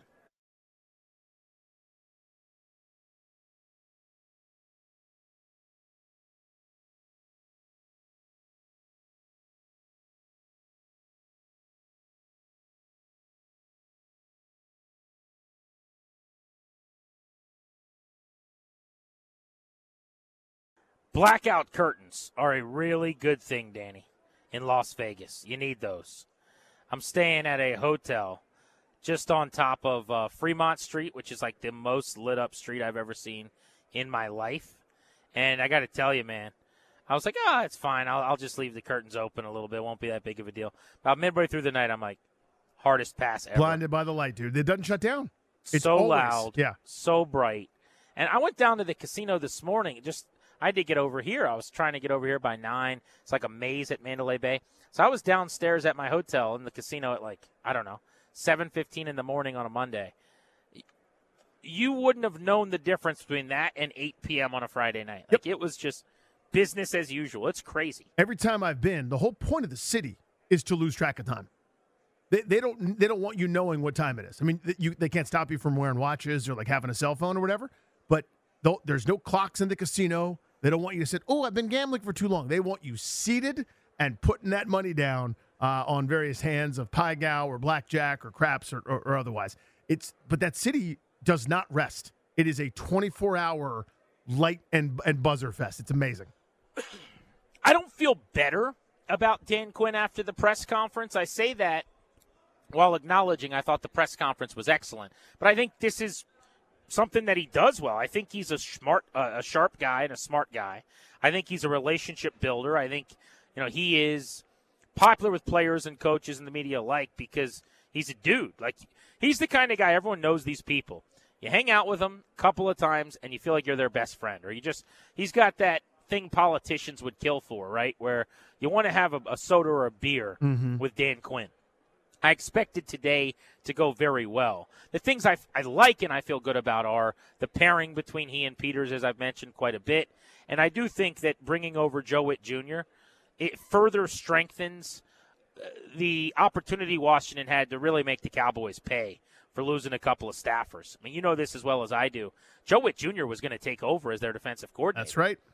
Not anymore, my friend. He's calling the defensive plays here. So you've lost Quinn. You've lost your secondary coach. 2 DBs in Dallas have led the NFL in interceptions the last 3 seasons. An All-Pro, 3 Pro Bowls. He's done a really good job. So now they're interviewing Ron Rivera. They're interviewing Mike Zimmer for that D.C. job, and it's a lame duck D.C. job. It's kind of the Bieniemy situation where, minus a sale, I don't think Jerry Jones is selling. You may know more than I do on that. But you've got a head coach in McCarthy going into a year where if they don't make a deep playoff run, there is no chance he's back. So if you're a coordinator with McCarthy going into the final year of his deal, do you really want to hitch your wagon to him? They might have a hard time finding a great option. It might take Rivera desperate to try to hop back in. It's going to be a retread Randy for that job. Exactly. Yeah, someone that's trying to claw their way back in. So, you take your shot where you can get it because you can be very quickly off of everybody's lips in perpetuity again. Once you're out for a year or more, going through the cycle, don't get any interviews, don't get any look, you're doing weekly radio spots with people. You know what I mean? That's kind of where it boils to, right? So, yeah, I like the idea of weakening Dallas an awful lot. That is exciting to me. What did you make of Peters talking about them seeing eye to eye and seemingly agreeing on, what they're looking for? He said, I don't mean that from a scheme standpoint, but the players that they like, because I kind of thought, as much as I love Peters, they're looking for these explosive, violent, angry, fast players. Well, who isn't? Right, they're the NFL football team that wants fast, strong guys. So you want your team to look like the 49ers. Me too. So does 31 other organizations. I didn't know what to make of that, really. Yeah, that's one of those, I always do this joke, but not on stage, but the bit is the new defensive guy's been like, we're going to be aggressive. Show me the first defensive guy, newly hired, is going, can't wait to be passive. We want to back off and give up ground. We want to have the offense dictate to us and want to make sure that they feel comfortable. No one's ever said that. That's one of those opening press conference thing you say. I don't begrudge it, but I kind of went, oh, I know that one. That's one of those Mad Libs. Semantics here, but Quinn says he won't use the word rebuild.